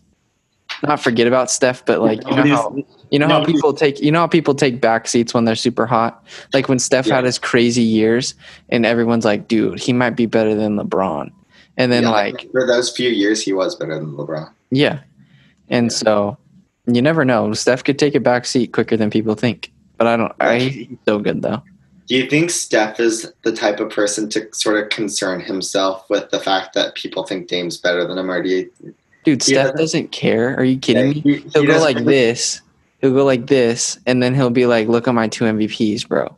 Yeah. The thing I love about Steph too that doesn't get talked about as much is how like selfless he is. Like how many people who are in Steph Curry's position as being talked about as one of the best point guards of all time, being the best player on a championship team. How many guys would be okay with allowing a guy like Kevin Durant to come into the organization and sort of take on the lead role? And Zero. And just be a super good teammate and sort of take a, like, not a backseat, but like. You know what I meant when I said this? Yeah. Like his rings? Right, yeah. Yeah, okay. Yeah. I thought you were confused when I did that. Yeah. Yeah, we all know the Warriors have won 3 championships, Colin. You don't have to remind them. And back to back and first ever unanimous MVP. Mm-hmm. Hopefully they do good in the lottery this year. I'll be rooting for you guys. But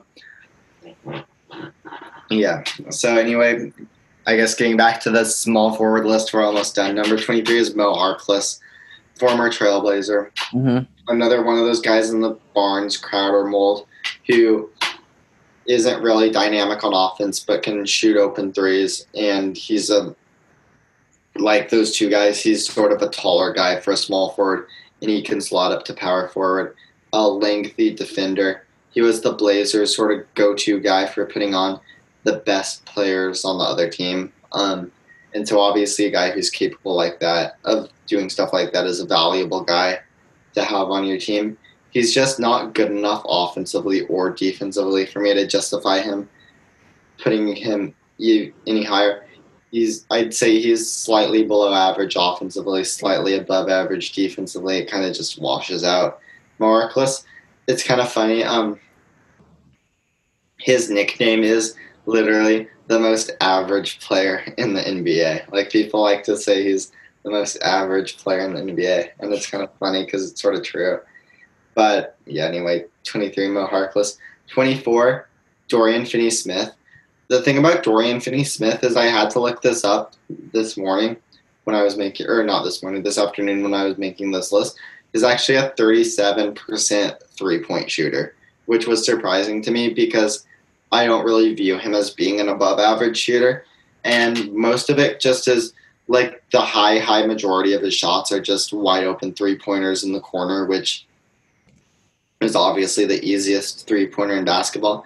But still, there's something to be – and obviously he's being set up by one of the best playmakers in the league, in Luka Doncic. So he's basically being spoon-fed the easiest shots in basketball, but still you have to make them. And Dorian Finney-Smith has been making shots this year. His offensive game is basically limited to that. He's not going to do – well, he has some explosiveness around the rim. So if who's he play for?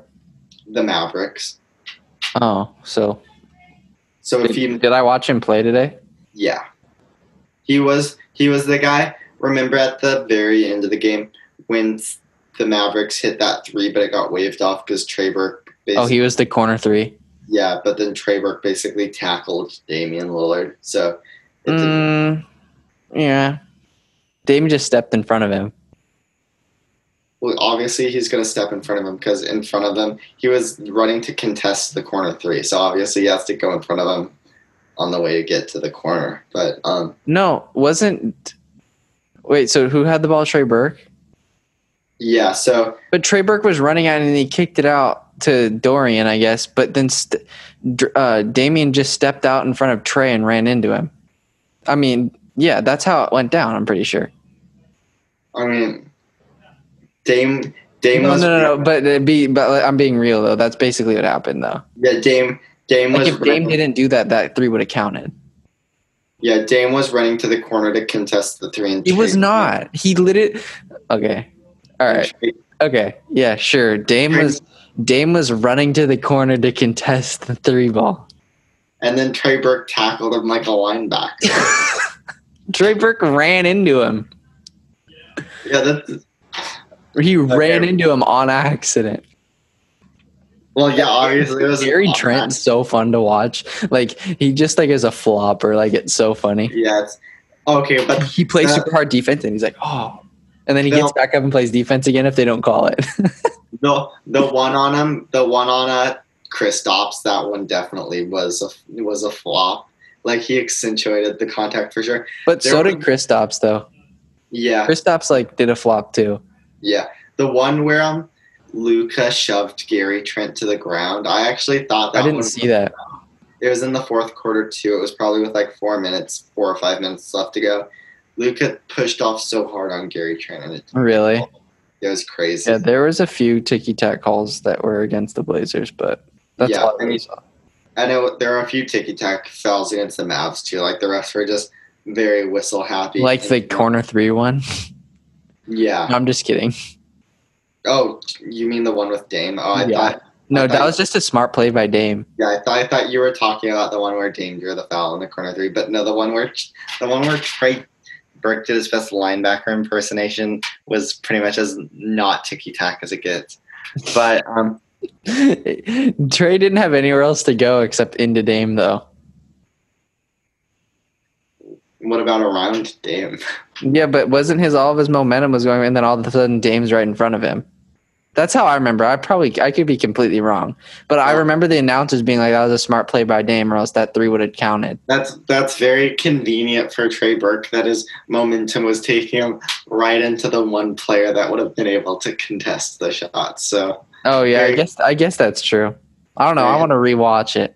Yeah, we'll have to rewatch it. But anyway, yeah, Dorian. I'm sorry, Dorian Finney-Smith, that you had to get wrapped up in all of this, but you're number 24 regardless. Number 25 is a guy who really made me sad to rank him here, but I just don't know if we'll ever see him healthy, and that's Jonathan Isaac, who has been fighting injuries for 2 years now. He just wasn't meniscus, or what was it? He hurt something. It might have been an ACL. ACL. Yeah, and that's going to keep him out all of next season. So it's just hard to know if we'll ever see Isaac healthy. I thought he had the potential to be the defensive player of the year at some point. I know I've said that about 3 guys on this list, but Isaac was 6'10", super quick feet. The crazy thing that made him so unique is he could stop the quickest point guards on the perimeter and stay in front of them, and he could also be an elite rim protector because he was so tall and he was so long, and he had such great verticality that he was an awesome shot blocker too. He could take an entire side of the court out of play just because he could use his length and instincts to just get steals. Yeah, you were raving about him before, like literally a day before he got hurt. Yeah, I loved Jonathan Isaac. Even I thought he was overrated, but I just thought his potential was just so intriguing, and now it's becoming apparent to me that we'll probably never get to see any of that potential. So that's so sad. Yeah. You never know. Yeah, you never know. Maybe. But it's like when someone comes, like we never got to saw, like, obviously I wasn't around, but like I heard a bunch about it, and it's like you never got to see what Sean Livingston could have actually been because he had a pretty devastating injury. Yeah. But he still ended up being like a decent player. Like he obviously helped the Warriors a lot in their playoff runs. Yeah, but he wasn't like the player he could have been. So yeah, maybe you're right. Maybe Jonathan Isaac can find some sort of other way to contribute. But I mean, like we've seen guys that have had pretty crazy injuries come back. Like, I mean, what Paul George went through was pretty insane, and what Hayward went through was pretty crazy too, and they seem to be pretty fine. The thing that worries me though is when you tear your ACL, then you put a brace on that knee and tear that ACL again. It just is starting to look like a bit of a sketchy situation. You know? Oh, this is his second time. Yeah. I didn't even know if it was. I didn't even know that it was possible to tear your ACL if you had a brace on that knee. I thought like the whole point of the brace was that it literally prevented the knee from moving that way. But I guess it is possible, obviously. So that's a bummer. Yeah. Do you know anything about that? Like, because you're like into that medical sort of stuff, right? So our braces like 99% effective, you think, but like there's a 1% chance still. I think that braces are fine, but I don't think that like braces aren't as effective as you think probably. Like I'm sure they like hold things and make them more stable, but if you literally have an artificial tendon as an AC or ligament now. It's not real. I mean, like if you do something that like irritates it, or if you just bend it in the wrong way, I'm sure you can tear it again. It doesn't like the brace is there obviously to keep it like stable, but if you come down on something weird, it's like inevitable. Because like the anterior cruciate is like, I'm pretty sure it's kind of like, it's like in the middle of your knee. So I think if you come down, it might not necessarily be, I might be completely wrong, but it doesn't necessarily probably have to be lateral movement that breaks. How did he hurt his knee? He was doing like a little hop step, like on his way to do a layup, and it was a non-contact. He just like hopped and landed on that knee, and it just kind of buckled under him. Yeah, if he when his knee landed and it went forward like this, it could have snapped. Dang. Yeah. Because it's like that in the middle of your knee, and it's not like a side one. So if he just like did a weird jerking movement, it could have just broke off like his femur or whatever the fuck it's connected. Yeah, I'm sure that sounds like it's probably what happened to him, and it's just so sad to see someone go down on a non-contact injury like that. But and the worst possible part of it was that he was due for his contract extension this summer, so he's going to be missing out on probably a lot of money unless the Magic still somehow are in love with his potential, which I find it harder and harder to be now. So anyways, before I get too sad, I'm going to move on to number 26, and that is your 2020 Slam Dunk champion, Derrick Jones Jr. of the Miami Heat. Obviously, Derrick Jones Jr. is most well known for his athleticism, like finishing alley-oops, finishing crazy dunks, but he was also an above-average defender this year. Like, just the size and athleticism he has allow him to compete at a high level defensively. His offensive game is still very limited. He's pretty much just a slasher, but when you're playing with guys like Bam Adebayo and Jimmy Butler, like that's a pretty good thing to be. So Derrick Jones Jr. is a guy who I have at number 26. I would say there was probably at this point it's starting to get like pretty sparse. Like even though there are 30 teams in the NBA, I don't think there are 30 starting caliber small forwards. You know, I would say there are probably like 22 or 23 starting caliber small forwards, and now we're getting into guys who are fine backups, but you don't trust them as starters. Number 27 is a guy who hasn't started in a long time. Yeah, what happened is like his leg was like all of his weight was like on the ins, like his leg was like that, and I think all that force. You go back and watch it. Yeah, just snapped Yeah. it. Because like, yeah, that's honestly weird. Because like the brace obviously is supposed to like help with lateral movement, but with the way his leg was, he got the lateral movement in a different way, and it just loaded his knee in a way that it just must have busted his. Like that's brutal. Because like if he like would have like jab step to the side, it wouldn't happen. But since his weight was like bearing in the middle, all of that weight is just coming down, and that sucks. That's literally terrible, especially the same knee. I know. Yeah, That's trash, bro. That's awful. The non-contact ones are my least favorite to watch. They're the worst, but yeah. The one that was weird for me was when KD, like the whole game, I knew something was gonna happen. Yeah. Did you ever see there was that close-up video of it that was trending on Twitter, and you could literally see like the ripple in his sock where his Achilles just had snapped in it. He went up into his calf. Yeah, and you could like see it moving through his leg. Yeah, you see it wiggle up into his calf muscle. It's disgusting. Yeah, it is pretty foul. Yeah. But yeah, that's awful. My least favorite ones though are the ones where bones actually get broken and you can hear it though. You know, like even through TV, like when Nurk broke his leg, you could like hear it crack, which yeah, the sound makes it worse in my opinion. But I don't like the compound fractures. I think that's what they're called when the bone leaves the body. Oh, yeah. Obviously, no one probably likes that. No, I would hope not. Yeah, let's move on from injuries. This is starting to get a little compound fractured injury in which the broken bone pierces the skin. Yeah.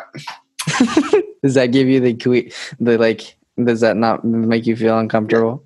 Doesn't sit well with me. Yeah, but, gives you like the heebie-jeebies. Yeah, number 27 on the small forward list. Then you probably shouldn't watch Project 11 then. If just talking about it makes you like queasy. Yeah, I've kind of been avoiding it for that reason. I'm pretty sure I'd probably need some sort of bucket to throw up in if I were to watch Project 11.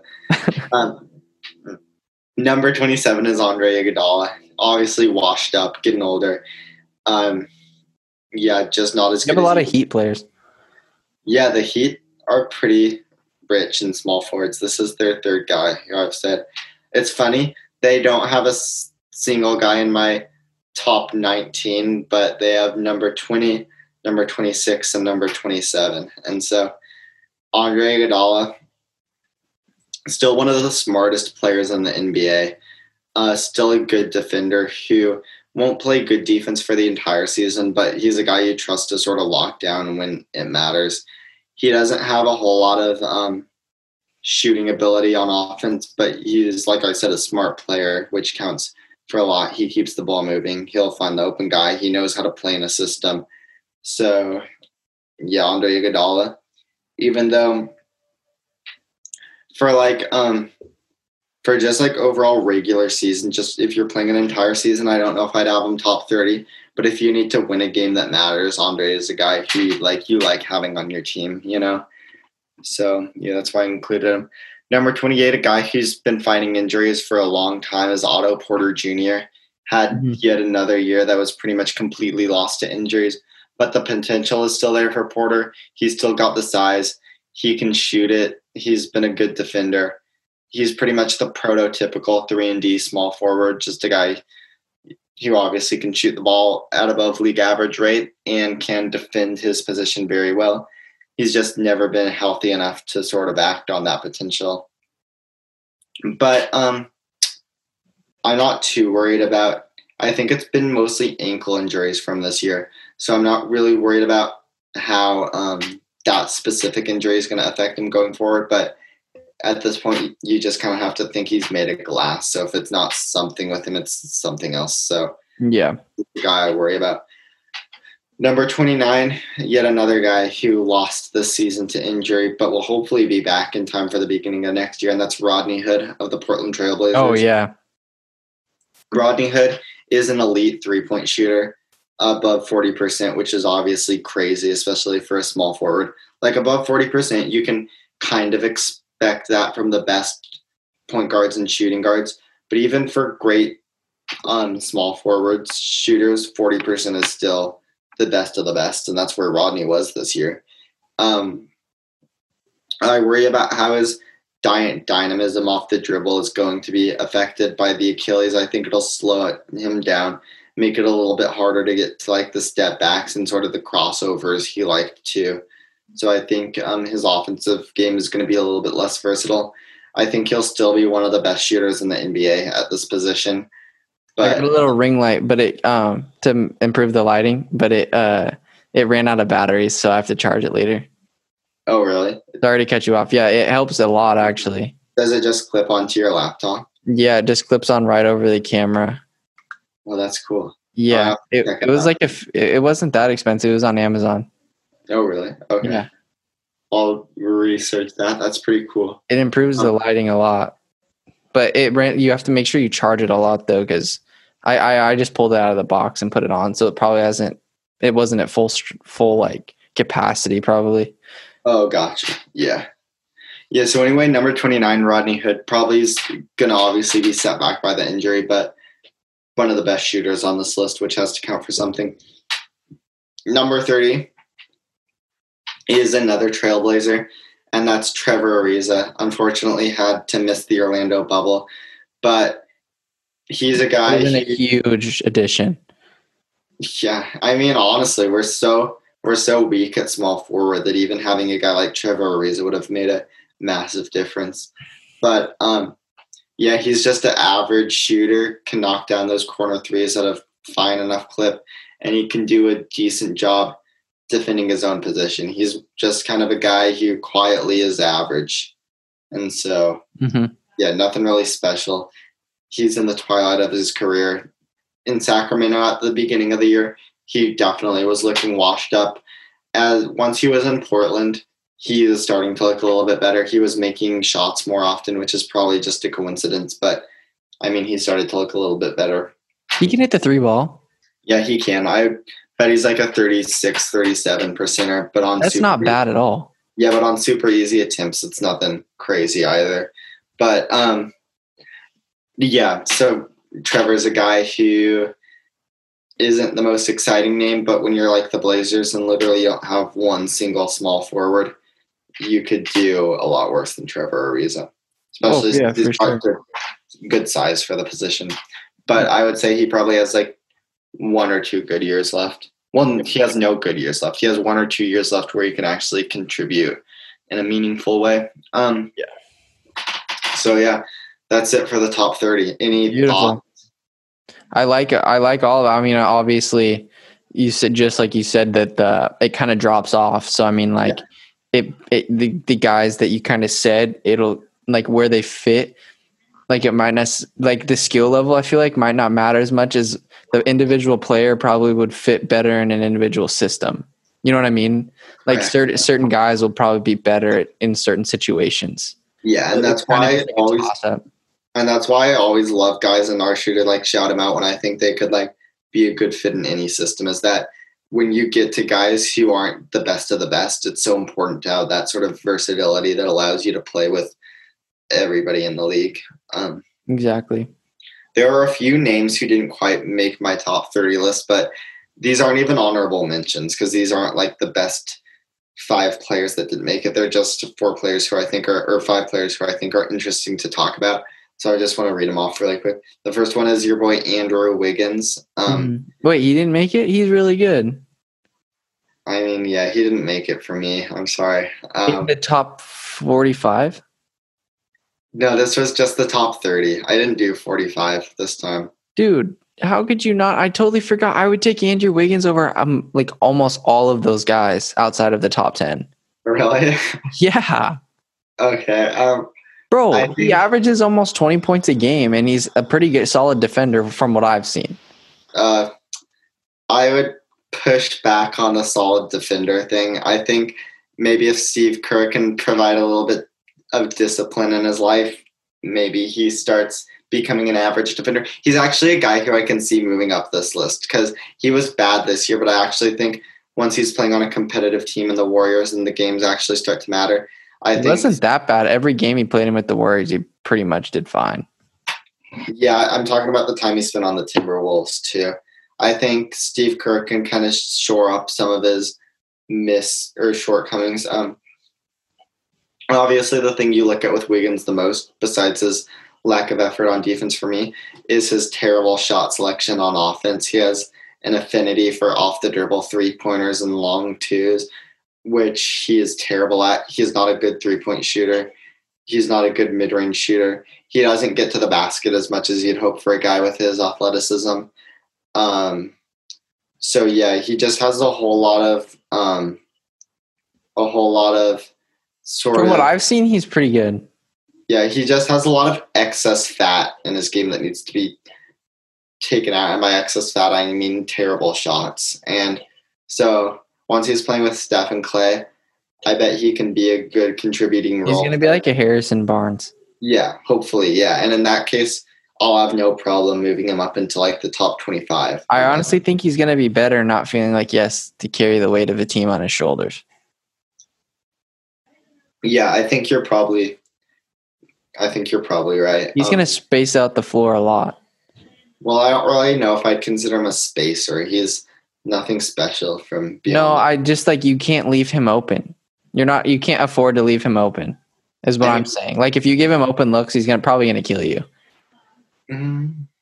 I can, dude. I mean, like he can score the basketball and he gets to the rim pretty good and he can finish and he's athletic and also like he can't, like I know he probably takes some like low percentage shots, but he can drain it from beyond the arc for sure. And like those long twos, he can drain them. So like he's definitely not like he's probably one of the more well-rounded small forwards, I think.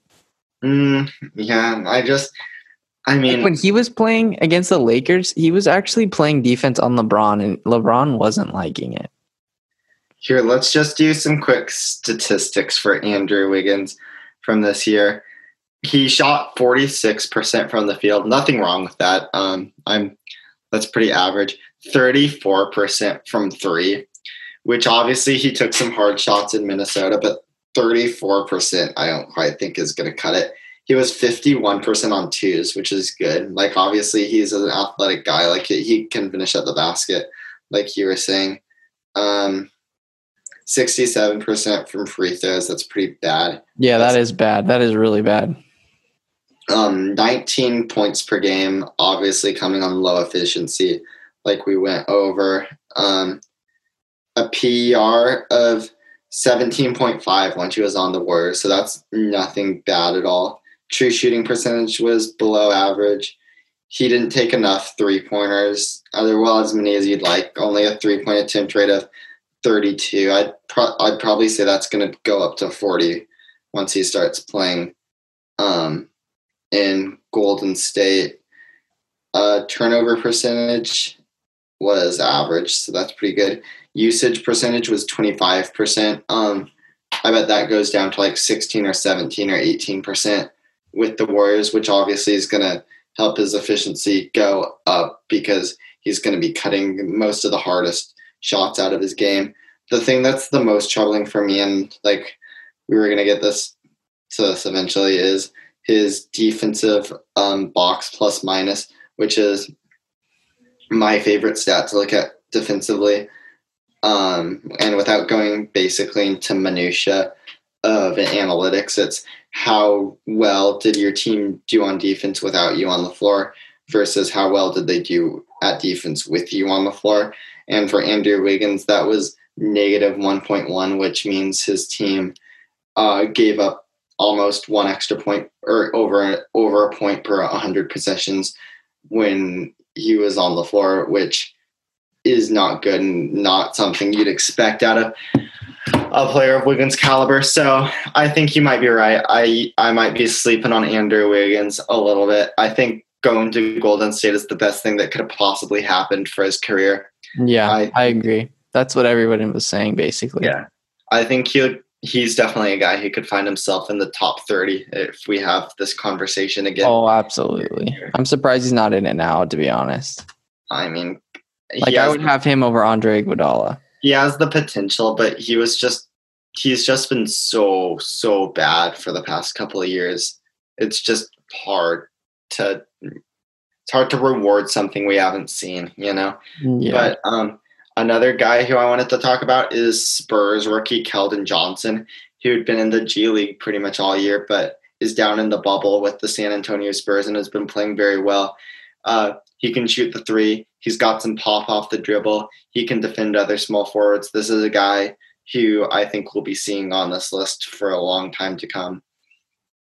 Kyle Korver for the Bucks doesn't give you much at the small forward position. Yeah. He's one of the best shooters in the NBA. He still at least tries on defense, even though he obviously cannot compete. A guy who has really surprised me recently is Timofey Luwawu-Cabarrot of the Brooklyn Nets. His three ball starting to go in with more consistently. He's a capable defender. He's a guy who I think can play in the rotation even when Kevin and Kyrie come back. Maybe not in the rotation, but I wouldn't be surprised if the Nets retain him for next season. And the last guy I want to talk about is Rondae Hollis-Jefferson, who just has nothing on offense. Probably one of the worst shooters in the NBA. Shoots less than 10% from beyond the arc.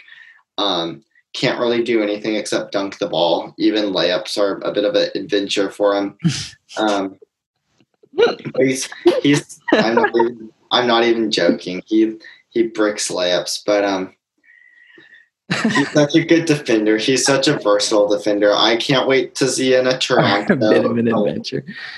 I can't wait to see if in a Toronto-Milwaukee series we'll probably see him matched up against Giannis at some points, and he is capable of guarding Giannis, which you can't say about probably more than 20 players in the NBA. So even though he's got nothing on offense, sometimes it's worth it for what he provides on defense, and that is pretty much it. That's all the names I had written down.